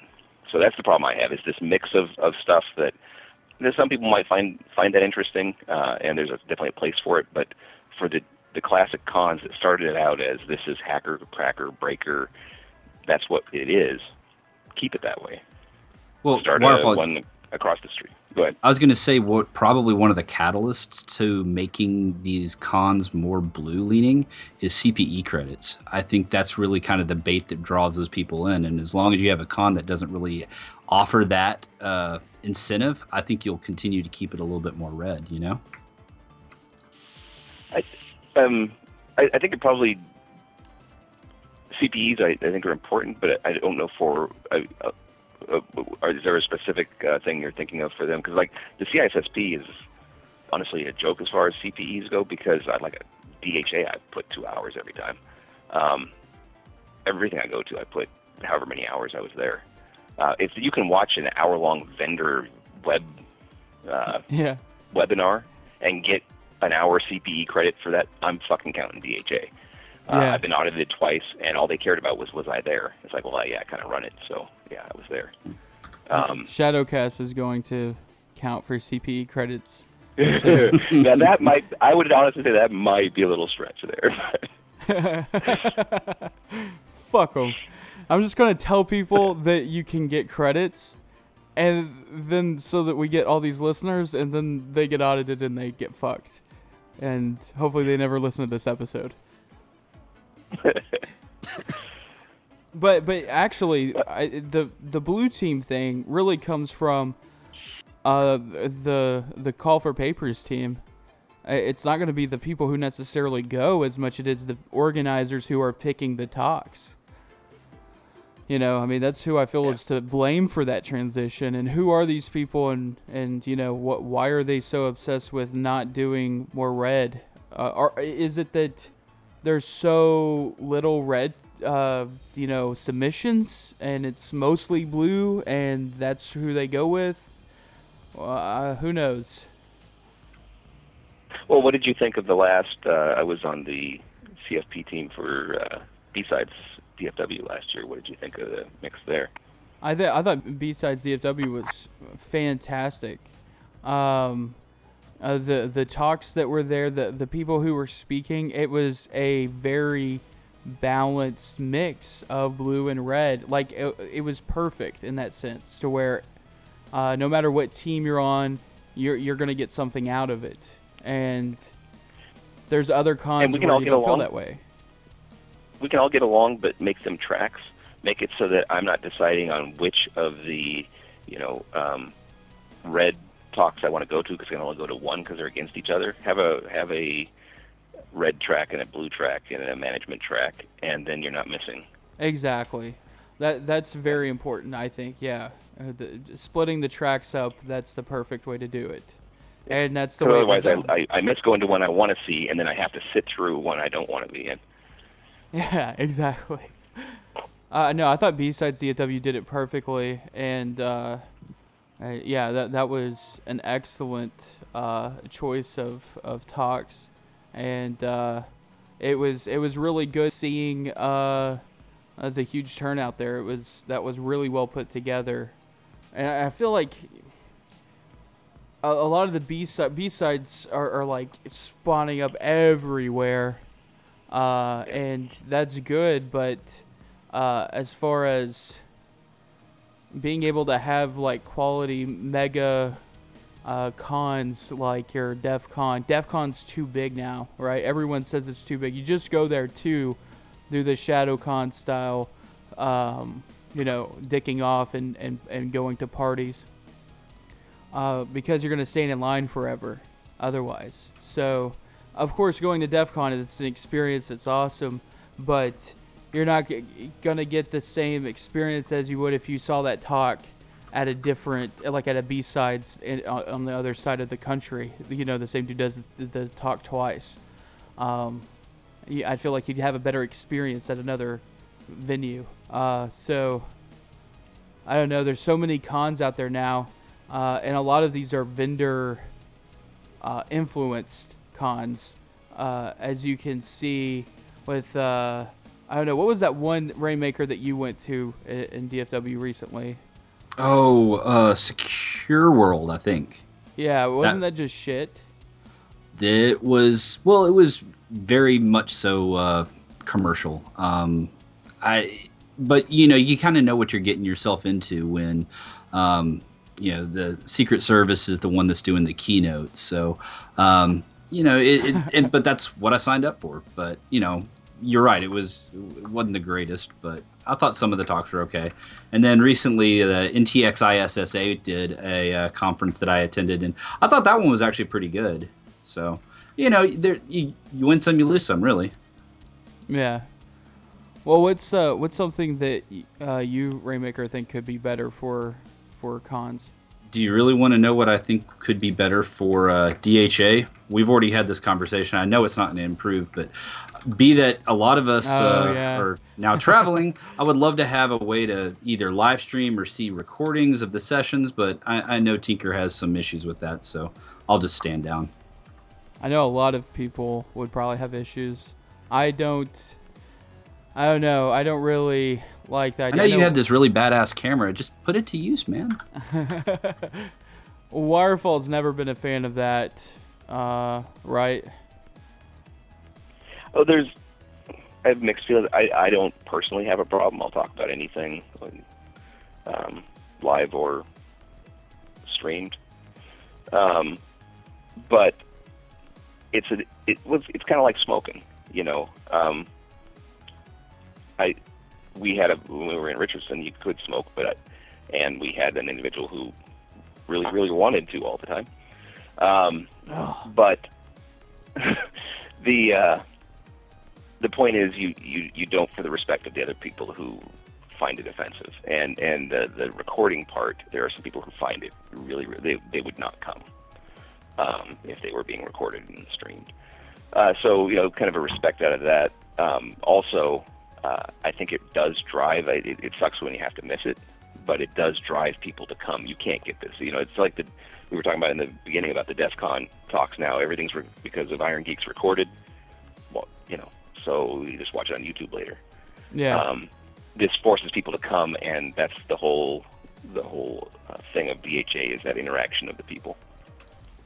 Yeah, it definitely. And I mean, it could get more people to come out because they do find the videos.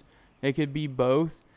But I don't know. I like the idea of possibly doing, with those who are okay with it, a very private live stream. But then even that, it's just like, I don't know, it gets all messy.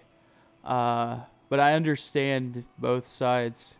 There's some talks I've given that I would not want recorded. Well, more of I think the informal part, the chatter that I think really makes the group cohesive. A lot of people, think I would even be less likely to. Well, no, I wouldn't. But a lot of people, there are some people who would be less likely to just chirp in and yell something if it was being recorded for all posterity. Yeah, you know. But at the same time, I feel like I'm missing out on so all much of us value. have shame. Yeah. But like I was saying, I feel like I miss out on so much because I literally can't be in two places at one time. I mean, I want to be picking locks, doing the CTF, and listening to all the sessions, but I just can't do all three at the same time. And had there been an opportunity to say, yeah, okay, I'll just listen to the sessions after the fact, or, you know, vice versa, that would allow me to, you know, get more value out of the time I'm spending there, you know? I fully understand, and for people who can't come as well, I fully understand the desire for it. We'll just sell it on iTunes. Really piss everyone off. DRM and everything. You can rent a per talk $4.99. If you really want it, you'll pay. Well, and I think that was really what we were using the after hours for, was to do a recap that we did record. So it wasn't the actual presentation, but what was discussed and some key, if it was key resources. We didn't do Mr. Chen Bitleys, but providing people with an overview of what went on, and that it just ended up becoming drunken rants. So it's still fun though. Yeah.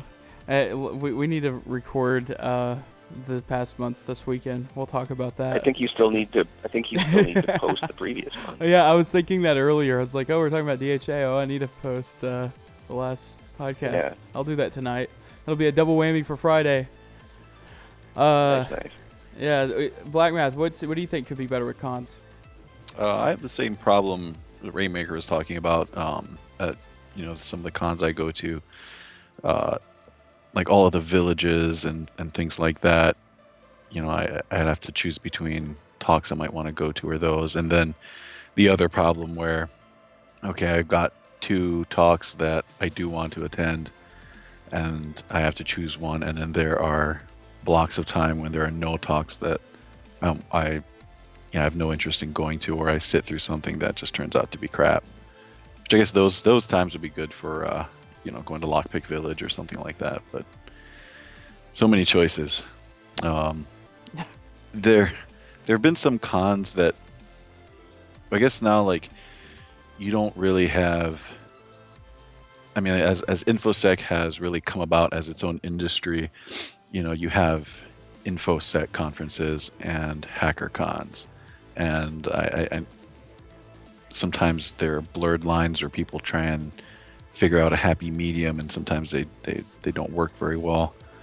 There's a con that I used to go to up here in the Midwest that, their whole shtick was trying to do a con that blended the corporate InfoSec world and the world of hacking. I guess their idea was get kids with mohawks and black shirts, side by side with dudes and ties and polo shirts all coming together. And every time I've gone to that con, I don't feel like anybody's blending. It's kind of this awkward. It's like a mixed middle school. It's a middle school prom. Kind of, yeah. It is like oil and water. And I mean, they have 4 tracks, and one of them is heavily geared toward high level management type of security talks. But they don't quite label it like that. They're just labeled by colors. And there's this DDoS mitigation talk that I went to, and I thought, oh, cool. I have to do stuff like this at work all the time. I thought it was going to be like a technical breakdown on real-time defense against attacks, and it was more about putting together your incident response policies, and that kind of bummed me out. Yeah. So instead of having like this blend of both worlds, you had this environment where the hacker crowd was never comfortable enough to really let loose, and you had the business crowd who was a little uncomfortable with some of the more risque aspects of Yeah. HackerCons. But you know, I feel like is what it the is. mix isn't necessarily the best thing. Like, yeah, that should be segregated. You know, yeah, like I don't think that concept really worked for them. But they usually do have good keynotes, and I actually saw Henry Rollins talk. They had as their after-con entertainment. Had an hour of Henry Rollins, which was worth the price of admission. there you go.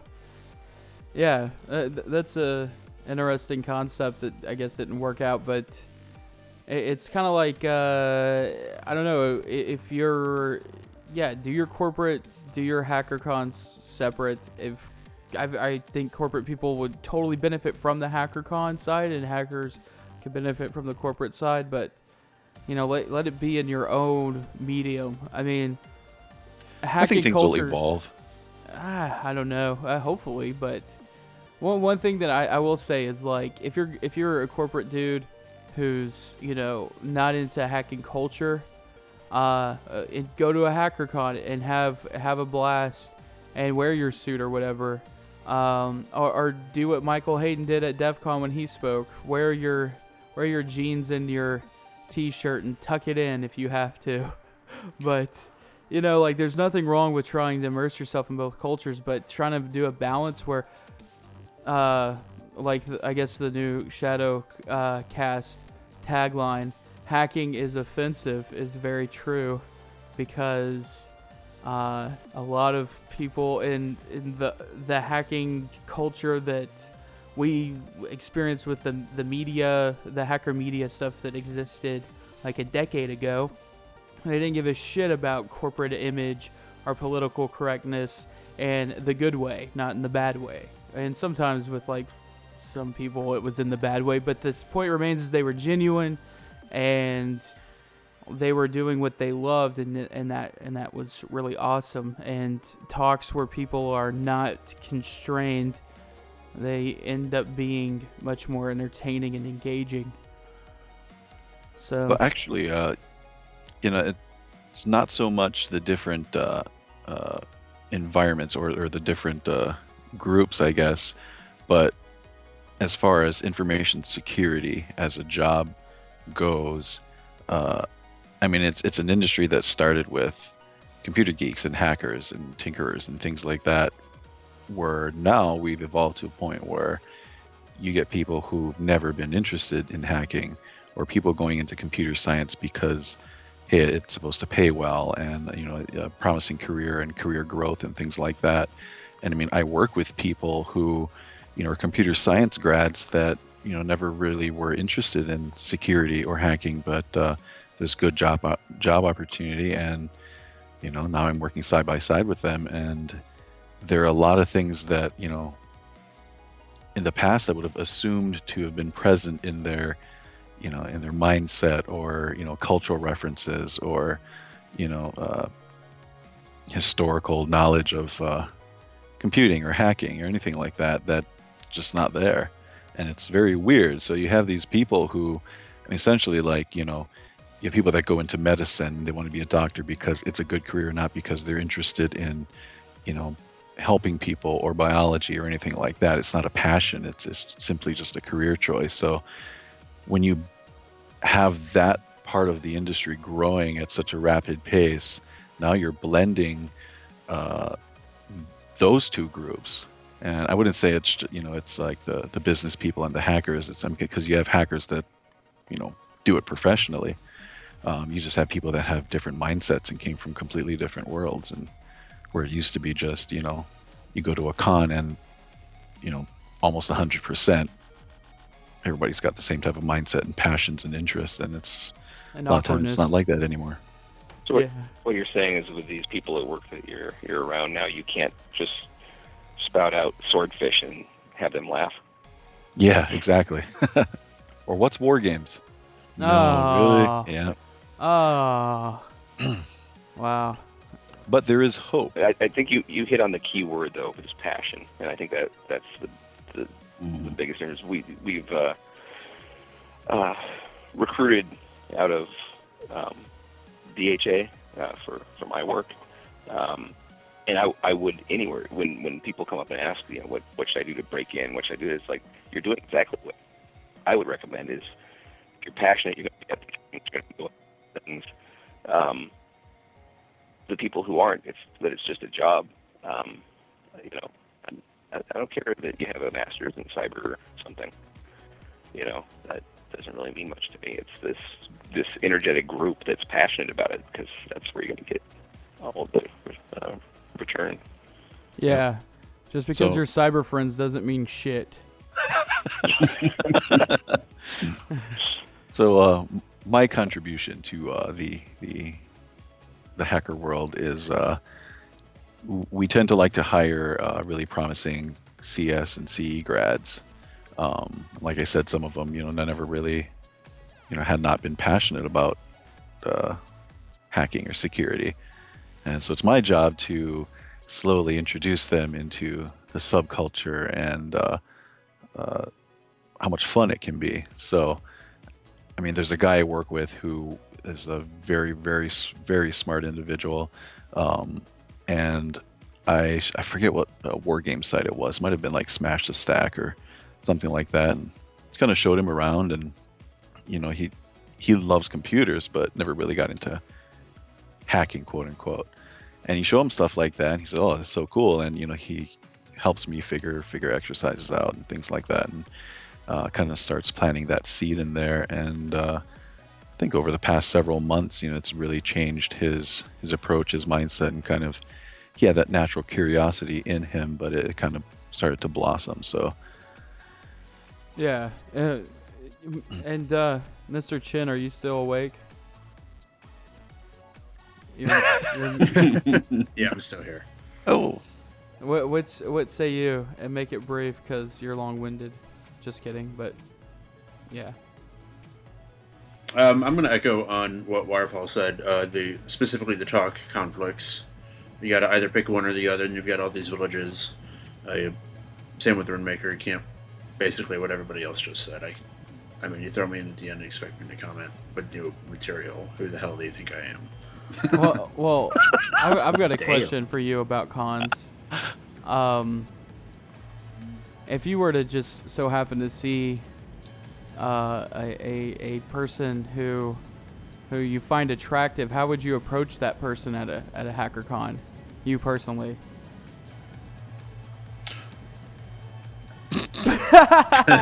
And that's an inside story. Oh god, I just had to do that to put him on the spot. Anyways, well, you could hold up a bunch of 5s and say, "Big money MacBook." yeah, you could. So anyways, yeah, all of you guys, basically what you said, I agree with. I think that one thing that I've enjoyed is, like at Route 66, I really appreciated when they had a rule, no vendor talks whatsoever. And a dude does his talk, and like 10 minutes in, it's a vendor talk. And they kicked him off. Like, they just stopped the entire talk, and he was done. There was no talk for that track for that entire time period. They kicked him out.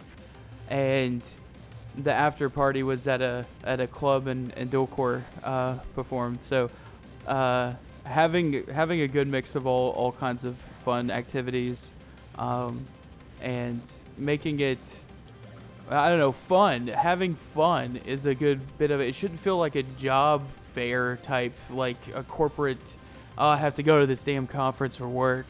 Like HackerCons should be as fun as hacking is. And Yeah, I agree. And that's something that I don't know. It seems like it's going far one way, and then maybe needs to go further the other way. And there'll be some cool things that maybe are in the pipeline. With Wirefall is going to meet with some people about resurrecting HoHoCon potentially, and making it HaHaCon. And with B-Sides groups, locally, volunteer and get involved, and then you can actually help shape it into something awesome, like with what Wirefall did with B-Sides DFW, with Call for Paper selection crew. So,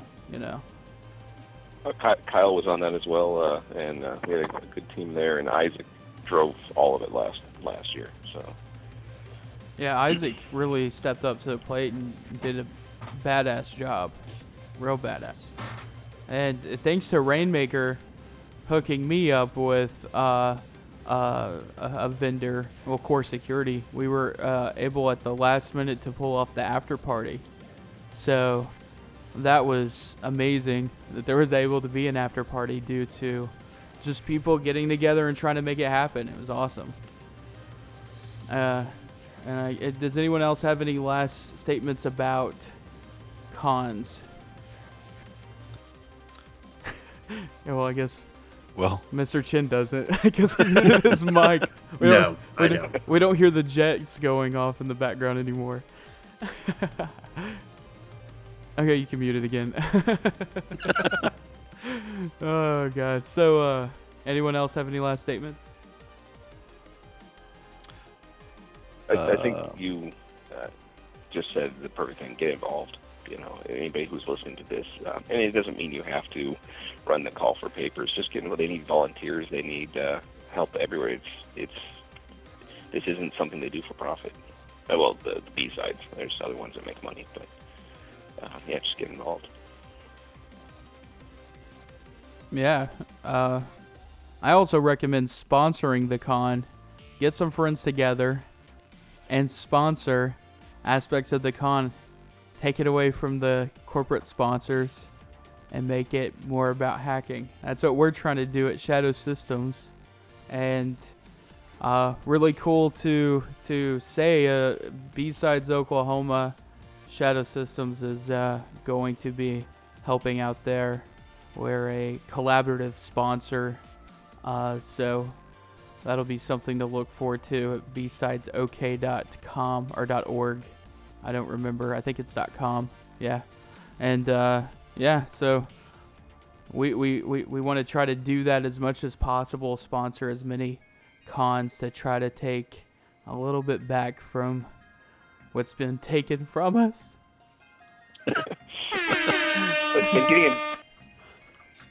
Getting involved even doesn't have to be the formal volunteering. Just show up, go, participate by going. We've seen a huge surge in the region on attendance at these cons, but compared to how many InfoSec professionals there are, or people who enjoy tinkering and hacking, it's maybe 1%, 0.5%, 0.25%. Just go. Yeah, it's a life-changing experience, really. I can say that I've had many life-changing experiences due to hacking groups and hacking cons. So I know others have as well, so yeah. Oh, yes. So is that it for everyone? Are we done? I know Rainmaker had a really cool thing, but can we hold that off for next week? Yeah, absolutely. Awesome. All right, well, Rainmaker, what's your last word for the week? In the wise words of Lucius Accius, let them hate so long as they fear. Nice. Oh, yeah. Mr. Chin, step it up. Fuck this noise. I'm out. Black Math, what's yours? Hi. I speak on behalf of Zandy, I believe. Yeah, Waterfall, what's yours? I'm actually supposed to be working right now. And from all of us at Shadow Systems, we always encourage you to hack the planet.